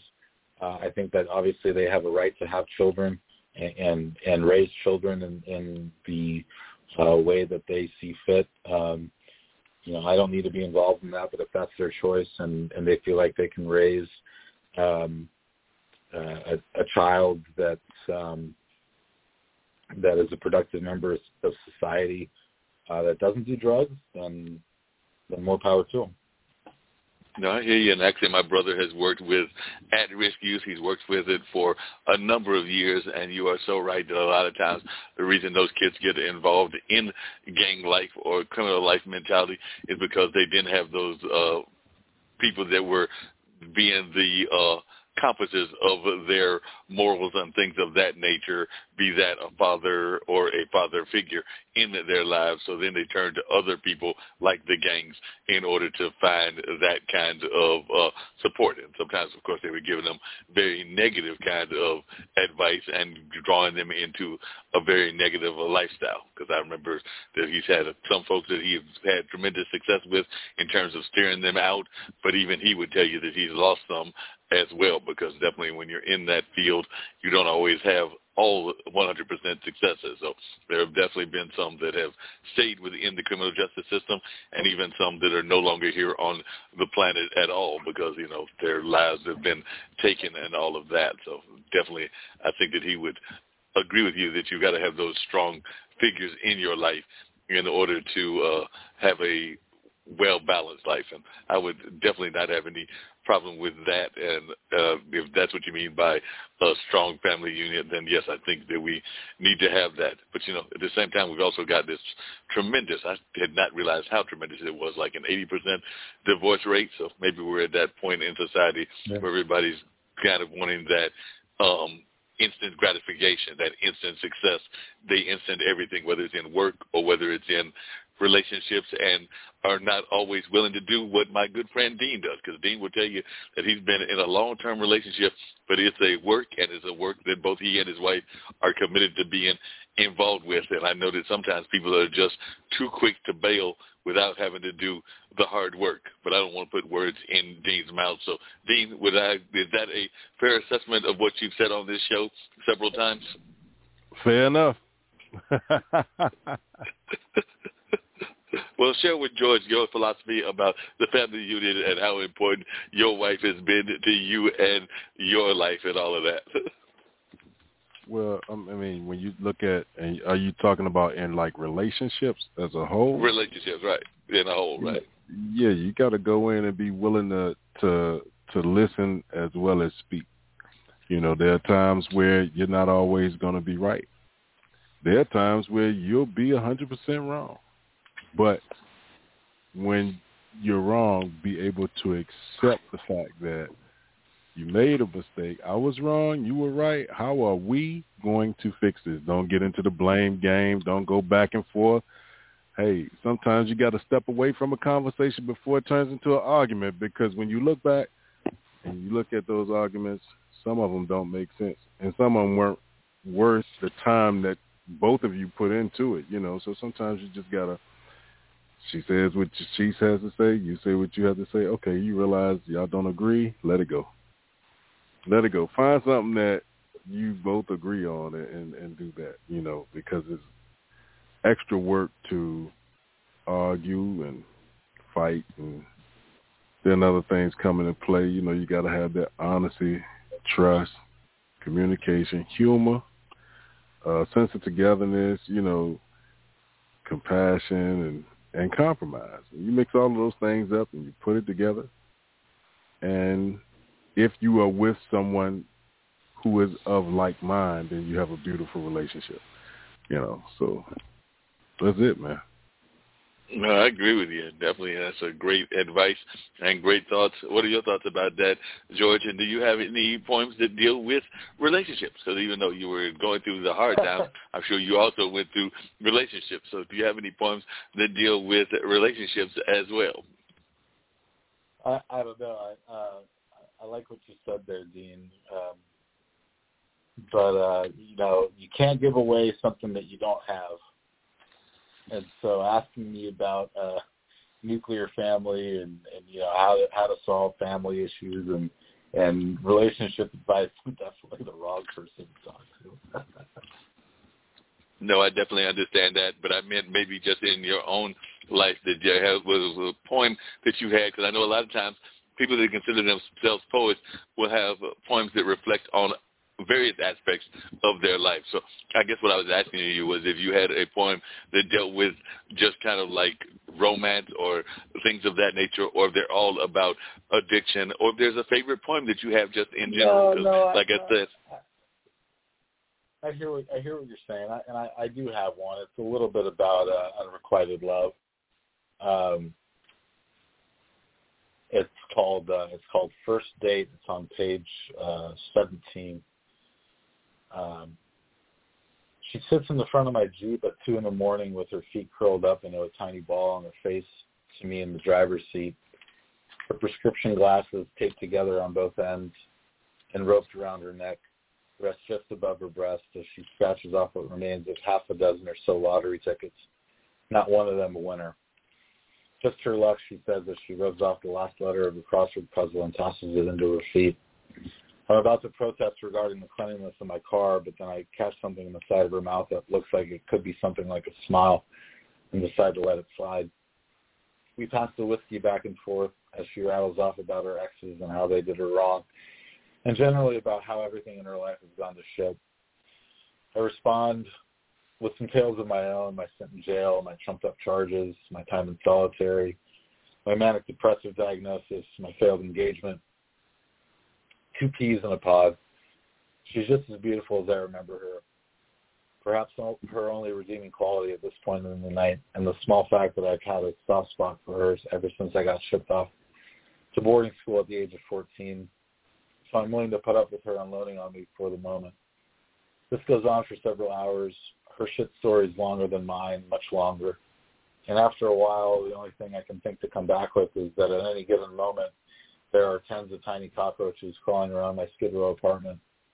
Impressive. Well, let's hang out in an empty parking lot drinking for a few hours.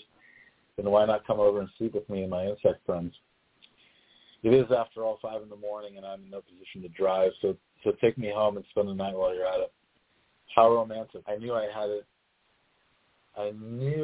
it somewhere in me to be able to woo the ladies.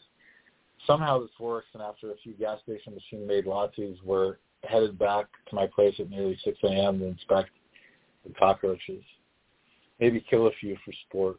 The truth is more that she's doing me the favor of taking my drunk ass home, but for the sake of my ego, I'm more inclined to believe in the effectiveness of the cockroach story. I make a mental note of including it in my bag of general douchebaggery magic, and off we go into the sunrise. I pass out for a moment or two on the way over and forget entirely about the insects and the douche magic. She's speeding and muttering something to herself that sounds like a question. I nod my head in agreement. The birds are chirping by the time we're outside my apartment.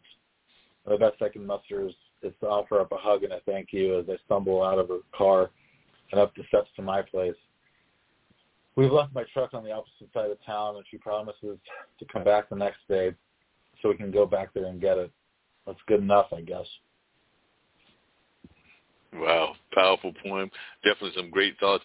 You know, I've had some friends that have gone through hardships as well, and I've become friends with them. I remember one guy that went to one of the local churches. It's actually a church that was meeting out at the Cultural Arts Center that I work at, and definitely there's another gentleman that I think claims Native American ancestry.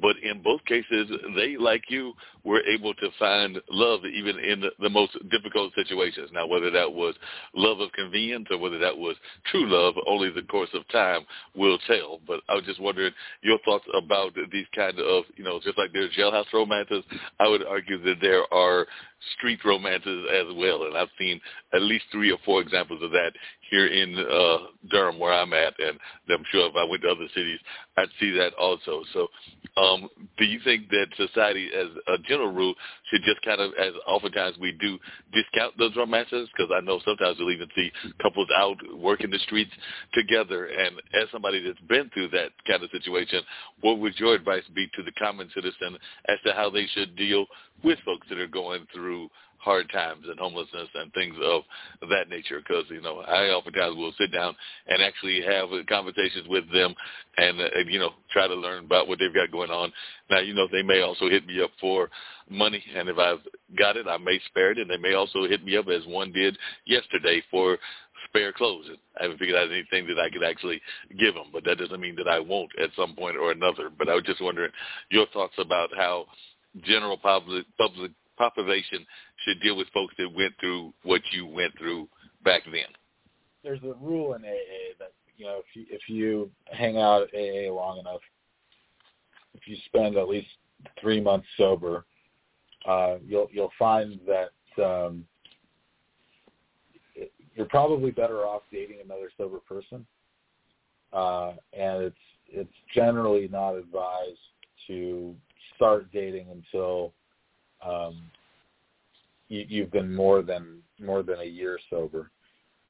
At T-Mobile, we believe in putting people first by treating them right. So we've upped the benefits without upping the price. With Magenta Max, you get our best plan for 5G with unlimited premium data that can't slow down based on how much smartphone data you use. Plus, you'll pay zero cost to switch. And bring your phone. We'll pay it off up to $800. Only at T-Mobile. Capable device required for 5G. Activate up to 4K or video streams at 480p. 40 gigs high-speed tethering. Up to $800 via virtual prepaid card. Allow 15 days. Support charges waived. See details at T-Mobile.com. We did it again. Verizon was just named America's most reliable network by RootMetrics for the 16th time in a row, proving once again that nobody builds networks like Verizon builds networks. That's why we're building 5G right. That's why there's only one best network, Verizon. Best and most reliable based on RootMetrics reports from second half 2013 to first half 2021 of 3 operators on all network types combined, not specific to 5G networks. And my dating rule, my preference has been to try to find some other person that I can share sobriety with, or at least someone who's not abusing drugs or alcohol, somebody that might drink socially here and there. But as far as approaching people that are in the throes of drug and alcohol addiction, my hope would be that other people treat those folks with some compassion, and to allow them a certain amount of grace, if things are acting up, and to definitely not try to date them, because I kind of feel like if you are dating somebody that has a addiction problem, that inevitably you might be tempted to take advantage of them in that problem. So I don't know. I have my own difficulties with relationships, and obviously my past relationships, and so frankly I'm not really one to give advice. But that's the general rule, at least when you come into the halls of AA. Yeah, that makes a lot of sense.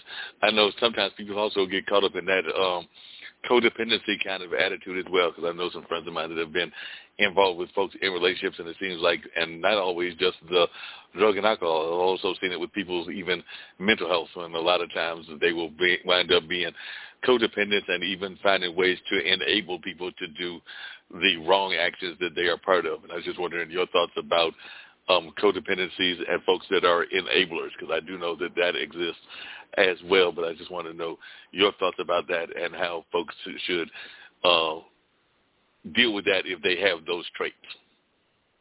Well, what's so hard for our generation, for my generation at least, is that in order to afford to be able to live anywhere, you're pretty much, unless you're making a lot of money, the average person is kind of is forced into a codependency, because whether that's with same-sex roommates or a same-sex couple, or a I guess you would call it a heteronormative couple, you're forced into a codependency because a lot of folks can't survive independently. They simply don't make, if you're working one job or maybe two jobs, you got to make the rent every month, and living alone, that's not such an easy thing to do. So it's definitely a generation that pools its resources in order to be able to survive in the world.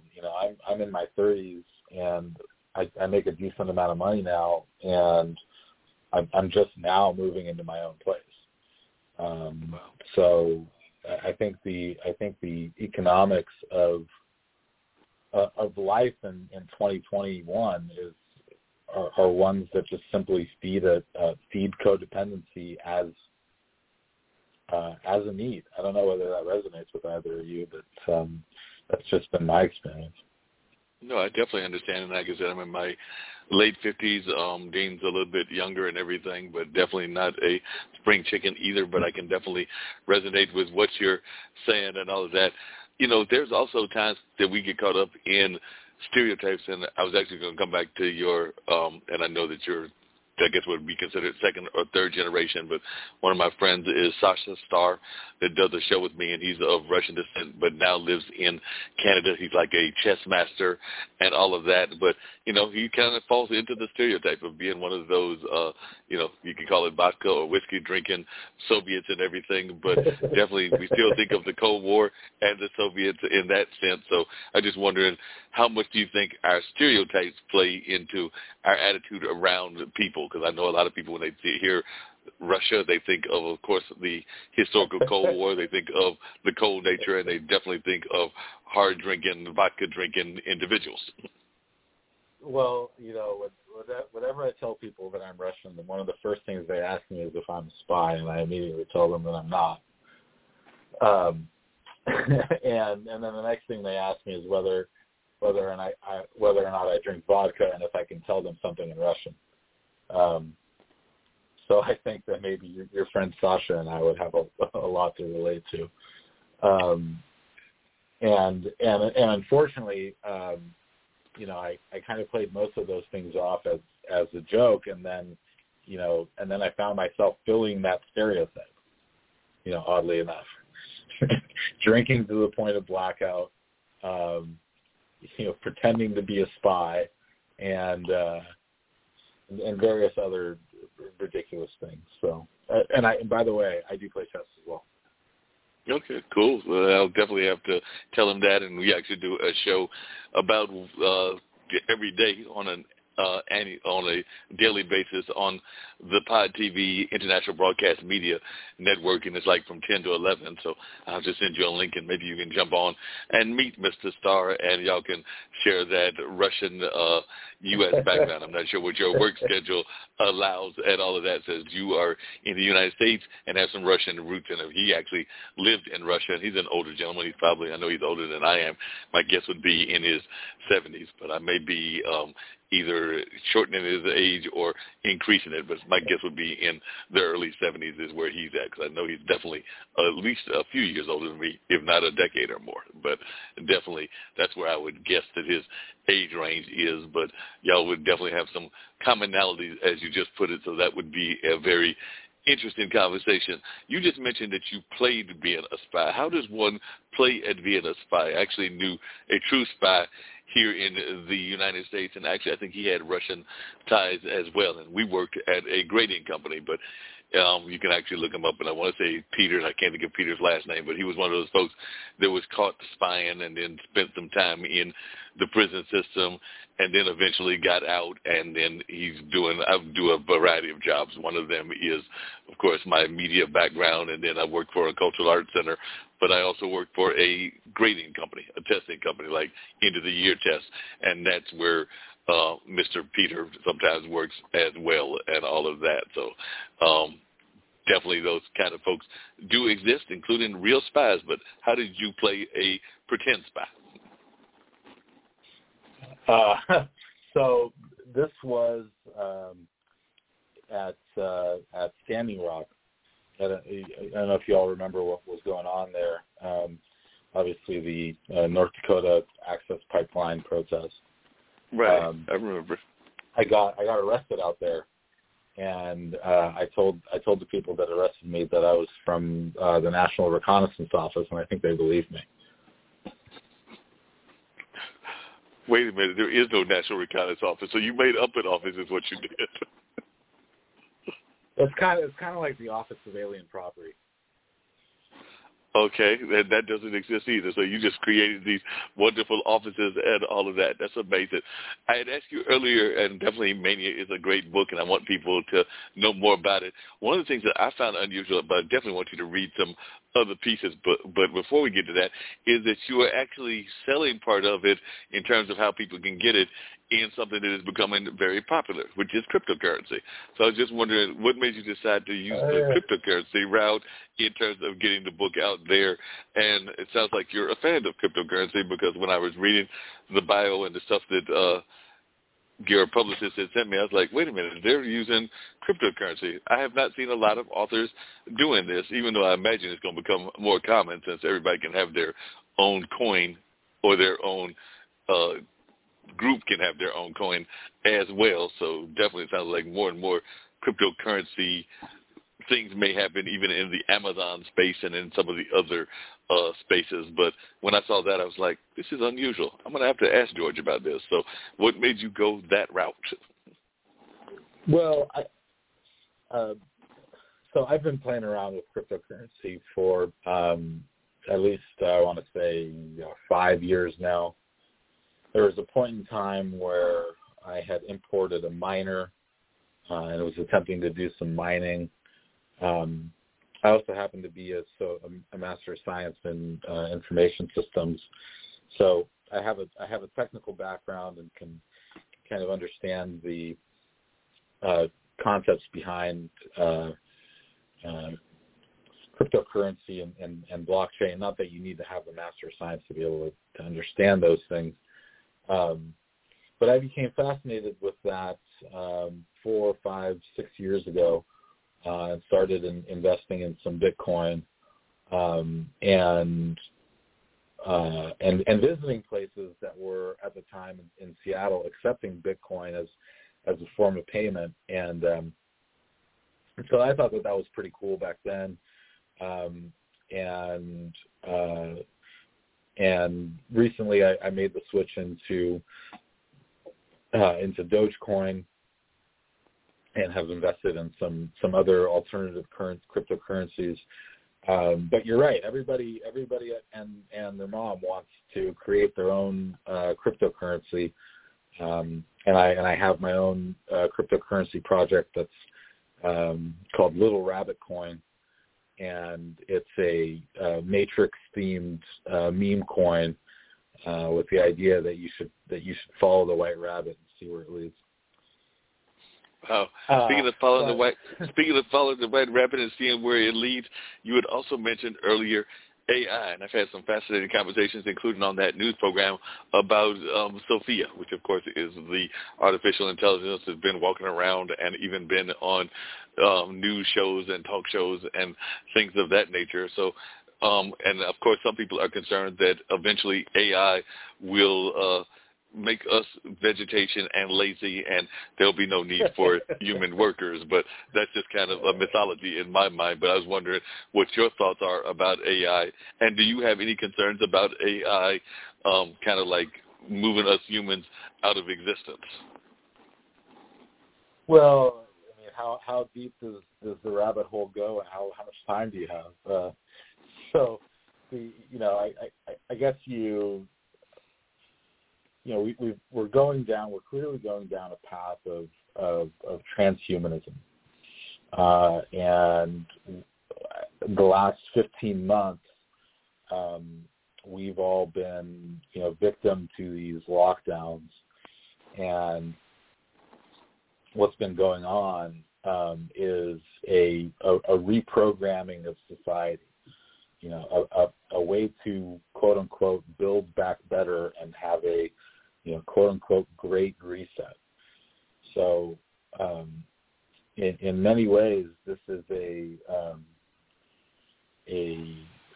spiritual and occult dehumanization of what we thought was normal everyday life, and I feel like particularly with the amount of information and misinformation that's out there today,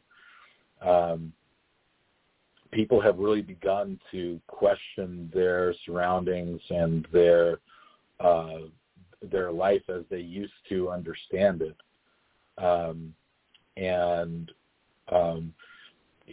AI is one part of transhumanism. So if you take the Elon Musk perspective of that we are already under the control of an AI, and that the sort of human AI brain interface is only as fast as our thumbs, and with the idea that should then be sped up somehow into a human hive mind. There's go Super Mario. That was like our minute marker that tells us how much longer we've got. So we got about roughly 10 minutes. So that's kind of our minute marker. But go ahead with your thoughts. Oh, okay. Well, let me see. There's actually something. Murakami had written a book called After Dark, which is actually an interesting. It's an interesting story about how a human city awakens in the morning, and I wrote a brief poem on. It was sort of an homage to that piece, and he compares humans as a human city as sort of a colony of ants that shares a collective intelligence, and so this is called Telemann in E minor. Okay. Telemann in E minor through my headphones, battling Mariah and Brandy on the cafe speakers. As I battle the thoughts and words coming in the lines on the blank virtual page, a girl next to me sits eating her bagel lox and watching some movie on her iPhone, oblivious to what's going on next to her and her salmon and cream cheese bliss. As I remember Murakami in After Dark, and how in many pages he would toil over just a few vignettes, passing the time from night till morning, but it's just past 9 a.m., and the city is now awake with lines of human ants filling her streets, slowing at a full stop in the morning rush to get to work or wherever. At T-Mobile, we believe in putting people first by treating them right. So we've upped the benefits without upping the price. With Magenta Max, you get our best plan for 5G with unlimited premium data that can't slow down based on how much smartphone data you use. Plus, you'll pay zero cost to switch. And bring your phone. We'll pay it off up to $800. Only at T-Mobile. Capable device required for 5G. Activate up to 4K or video streams at 480p. 40 gigs high-speed tethering. Up to $800 via virtual prepaid card. Allow 15 days. Support charges waived. See details at T-Mobile.com. Own the road with T-Mobile, the leader in 5G. Whether you're cruising through Nashville on I-40, heading down I-90 to Boston, or touring Santa Cruz in the 5, you'll be covered by the largest 5G network. T-Mobile covers the most interstate highway miles in America with 5G.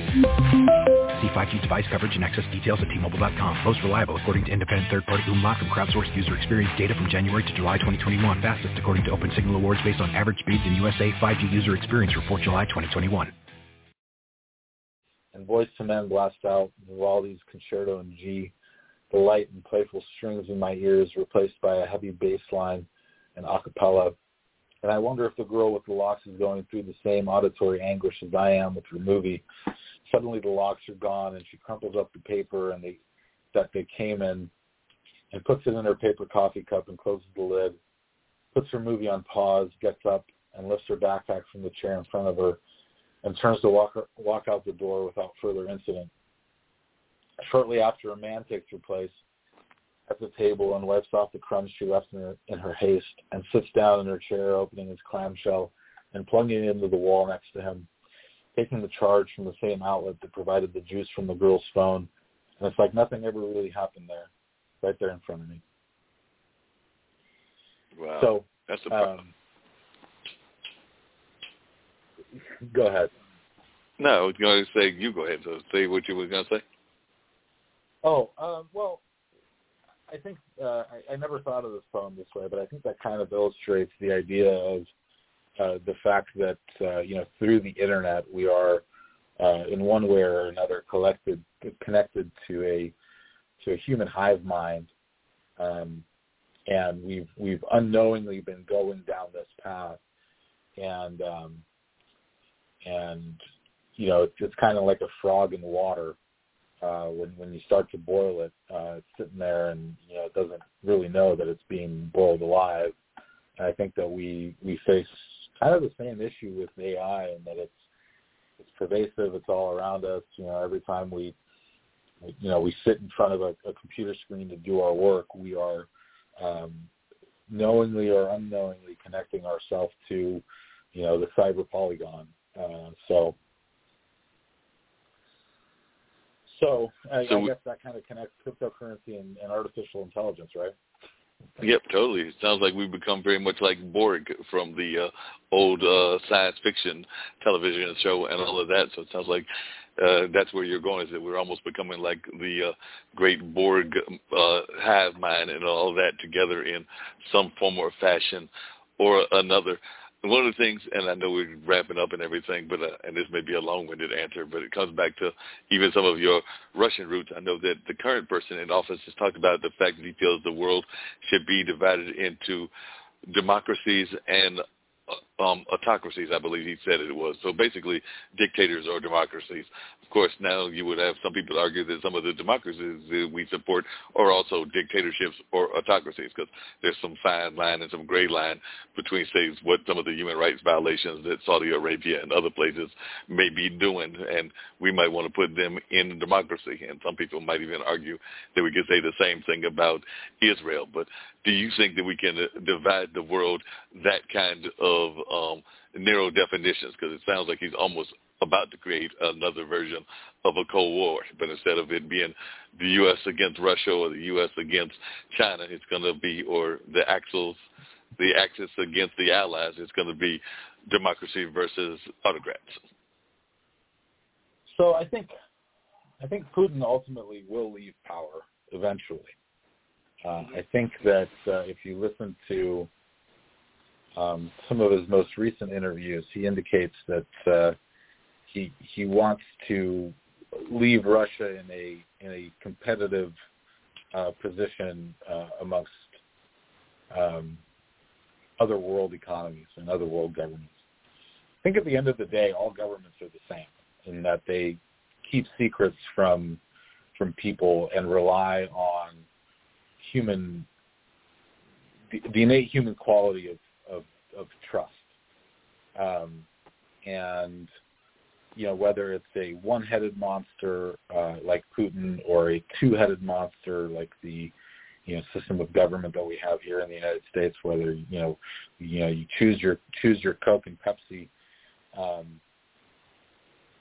I think ultimately what people need to realize is that a lot of times the government isn't out there to support the best interest of its population. We're seeing that with COVID, with lockdowns, with mass vaccinations.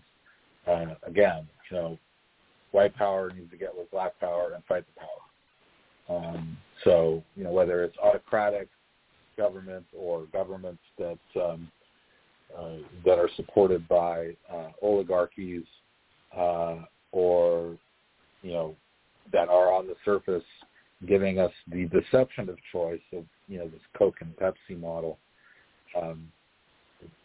We need to get out of the left-right autocratic democratic paradigm. We need to get in the up and down paradigm and get together on the community level to see how we can make our own lives better. So it's kind of funny hearing that from somebody who works for government. I probably talk too much. Yeah, that's all right. You're doing well, and I'm actually liking your viewpoints, and I agree with you. I would actually argue, and I've said that on this show and some of the other shows that I've been part of, the same thing about our institutions, because at the end of the day, in my mind, most religions have the same core principles, but then they get caught up in a certain way about themselves and think that their way is the only way. And in my mind, and I'm not saying that I know and I won't know until the end of the journey, the end of the tale, when I find the final chapter. But in my mind, I'm thinking that the man above, or God, the God force, whatever you want to call it, and everything, is actually letting the people come different ways into heaven's gates. But that's just my mindset, because I find that a lot of the core beliefs are the same, whether you're a Buddhist, a Christian, somebody that believes in Islam or whatever. So I think the core beliefs, of loving of living mankind, respecting your elders, and all of that are very basic throughout all of the world's religions and even the non-religions, meaning like people that don't maybe not even believe at all or have agnostic beliefs. I think at the end of the day, they want some of the core human principles that we all want, which is fairness in life and just some of the core basic principles that are even put out in our Constitution, like the kind of stereotypical life, liberty, and the pursuit of happiness. But that's just kind of my thoughts. As we're getting out the door, and if you got any thoughts about what I just said, I'd love to hear that.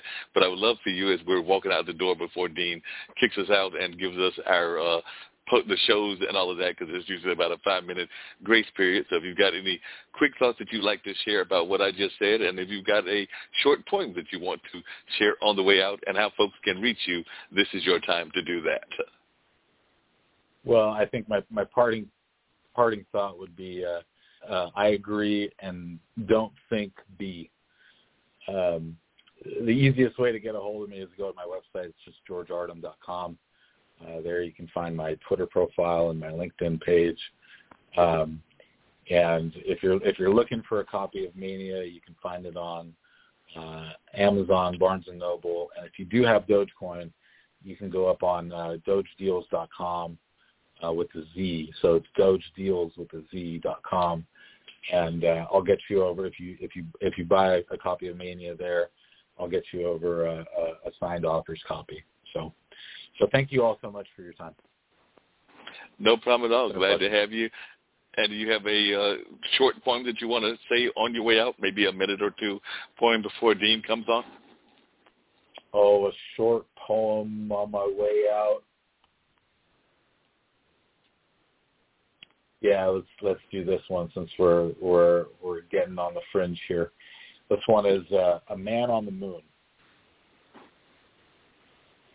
And the world turns and the sun goes up and down in the sky, and it sets and we fall into darkness covering the earth, and the stars come out to play, with the moon falling toward it, cosmically conjoined in our ever-quickening cycle. A man on the moon, smaller than a pin. Not a man, not even an ant. Takes a time-lapse photograph of his revolving Mother Earth and brings it home with him on 64 kilobytes and 43 kilohertz and lots of rocket fuel in Kubrick's empty Hollywood set. And I sit in my empty Skid Row halfway home apartment and write on 5 billion kilobytes and 2 million kilohertz and no rocket fuel, an ant one day hoping to take us to the moon and back. Wow, what a deep poem. Hey, Dean, you want to give us your thoughts about that as well as the other shows that we've got and, of course, the various other ways that he can even listen to the replay and all of that. And, by the way, Dean, don't you think that we handled that very masterfully? Notice how he came in and thought that he was going to be in enemy territory, and we just maintained a full hour-and-a-half long conversation. So he thought he was in enemy territory and found out that it wasn't as bad as he thought it was going to be. No, we leave that enemy territory stuff for somebody else's show, man. It takes too much energy to go and argue. Hey, I don't argue in my house, so I'm not arguing outside of it.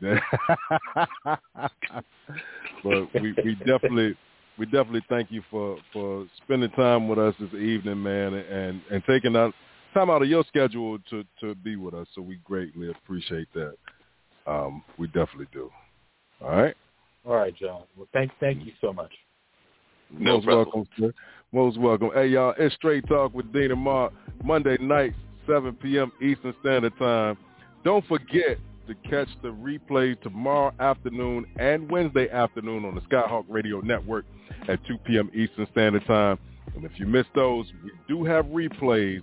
You can catch us on Radio Public, iHeartRadio, Google Podcasts, Spotify, Spreaker, TuneIn, Stitcher, Podbean, Apple Podcasts, Podchaser, Podcast Addict, Castbox, Podfollow, Deezer, GeoSavin, and right here on Blog Talk Radio, where we are part of the Level Podcast Network.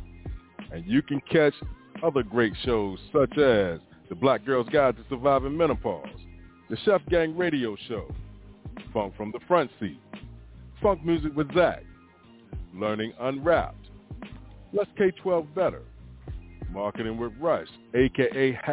#Rush Selfie, Mona Shakin and Minority Reports, Mullings, Music and Memories with Mark Lee, The Online Dinner Party with Mark Lee, The Plant a Good Seed Podcast, The Reinvention Road Trip, She's on Call, The Just Podcast, The Mark Lee Show, The Spin It Social Hour, Virginia Interfaith Live, WNC Original Music, and of course, Straight Talk with Dean and Mark. Like I always say, when you walk outside your front door, it's showtime and the world is your stage.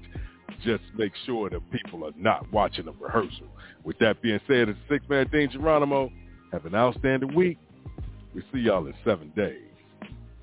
That's right, 7 days, Dean, and I'm going to go back to listening to the Potted net, where I find some of these great guests as well as some of their publicists. I know that George came through a publicist, and of course jumping on Clubhouse and some of these other social apps so that I can sit there and recruit some guests. And of course, I know you're doing the same up there in your neck of the woods. So we're just trying to find amazing guests and keep these engaging conversations going. So I have no idea who the guest is next week, but I'm sure I'll find somebody intriguing and interesting for us by that time. So just keep your ears open. And if you got some things that you want to let us know about, you can reach out to me at bluesradio@gmail.com. That's bluesradio@gmail.com. So maybe you've got a story that you want to share, or maybe you know somebody that needs to be sharing their stories as well. And of course, if you want to give support to us as well, you can send a Cash App to Mark Lee 1962, Mark Lee 1962 with the $, because that's how Cash App works.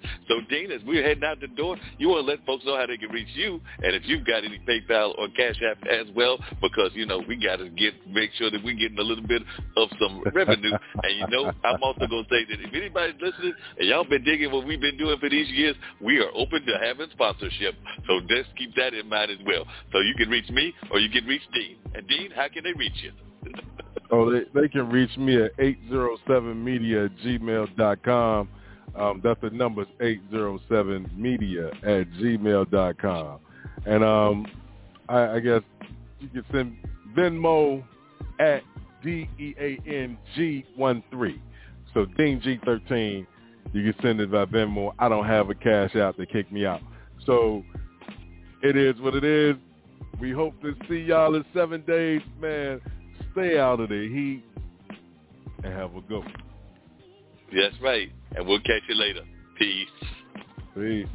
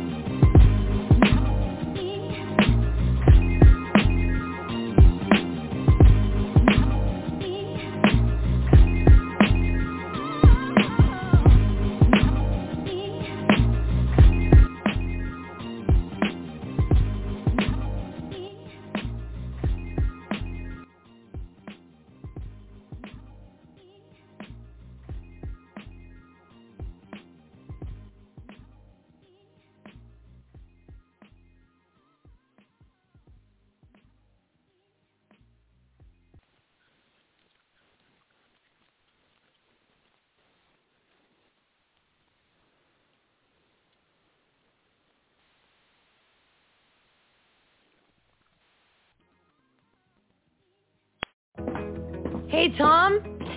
I'm heading to Walmart, because you know what season it is. Oh, is it pumpkin spice season? No, it's flu season, and Walmart gives flu shots. Yes, flu season is here, and we've got your back with flu shots where you already shop. Our expert pharmacy team administers each flu shot and can answer your vaccine questions. Stay safe this flu season. Stop by your local Walmart pharmacy and get your flu shot today. At T-Mobile, we believe in putting people first by treating them right. So we've upped the benefits without upping the price. With Magenta Max, you get our best plan for 5G with unlimited premium data that can't slow down based on how much smartphone data you use. Plus, you'll pay zero cost to switch. And bring your phone. We'll pay it off up to $800. Only at T-Mobile. Capable device required for 5G. Activate up to 4K or video streams at 480p. 40 gigs high-speed tethering. Up to $800 via virtual prepaid card. Allow 15 days. Support charges waived. See details at T-Mobile.com.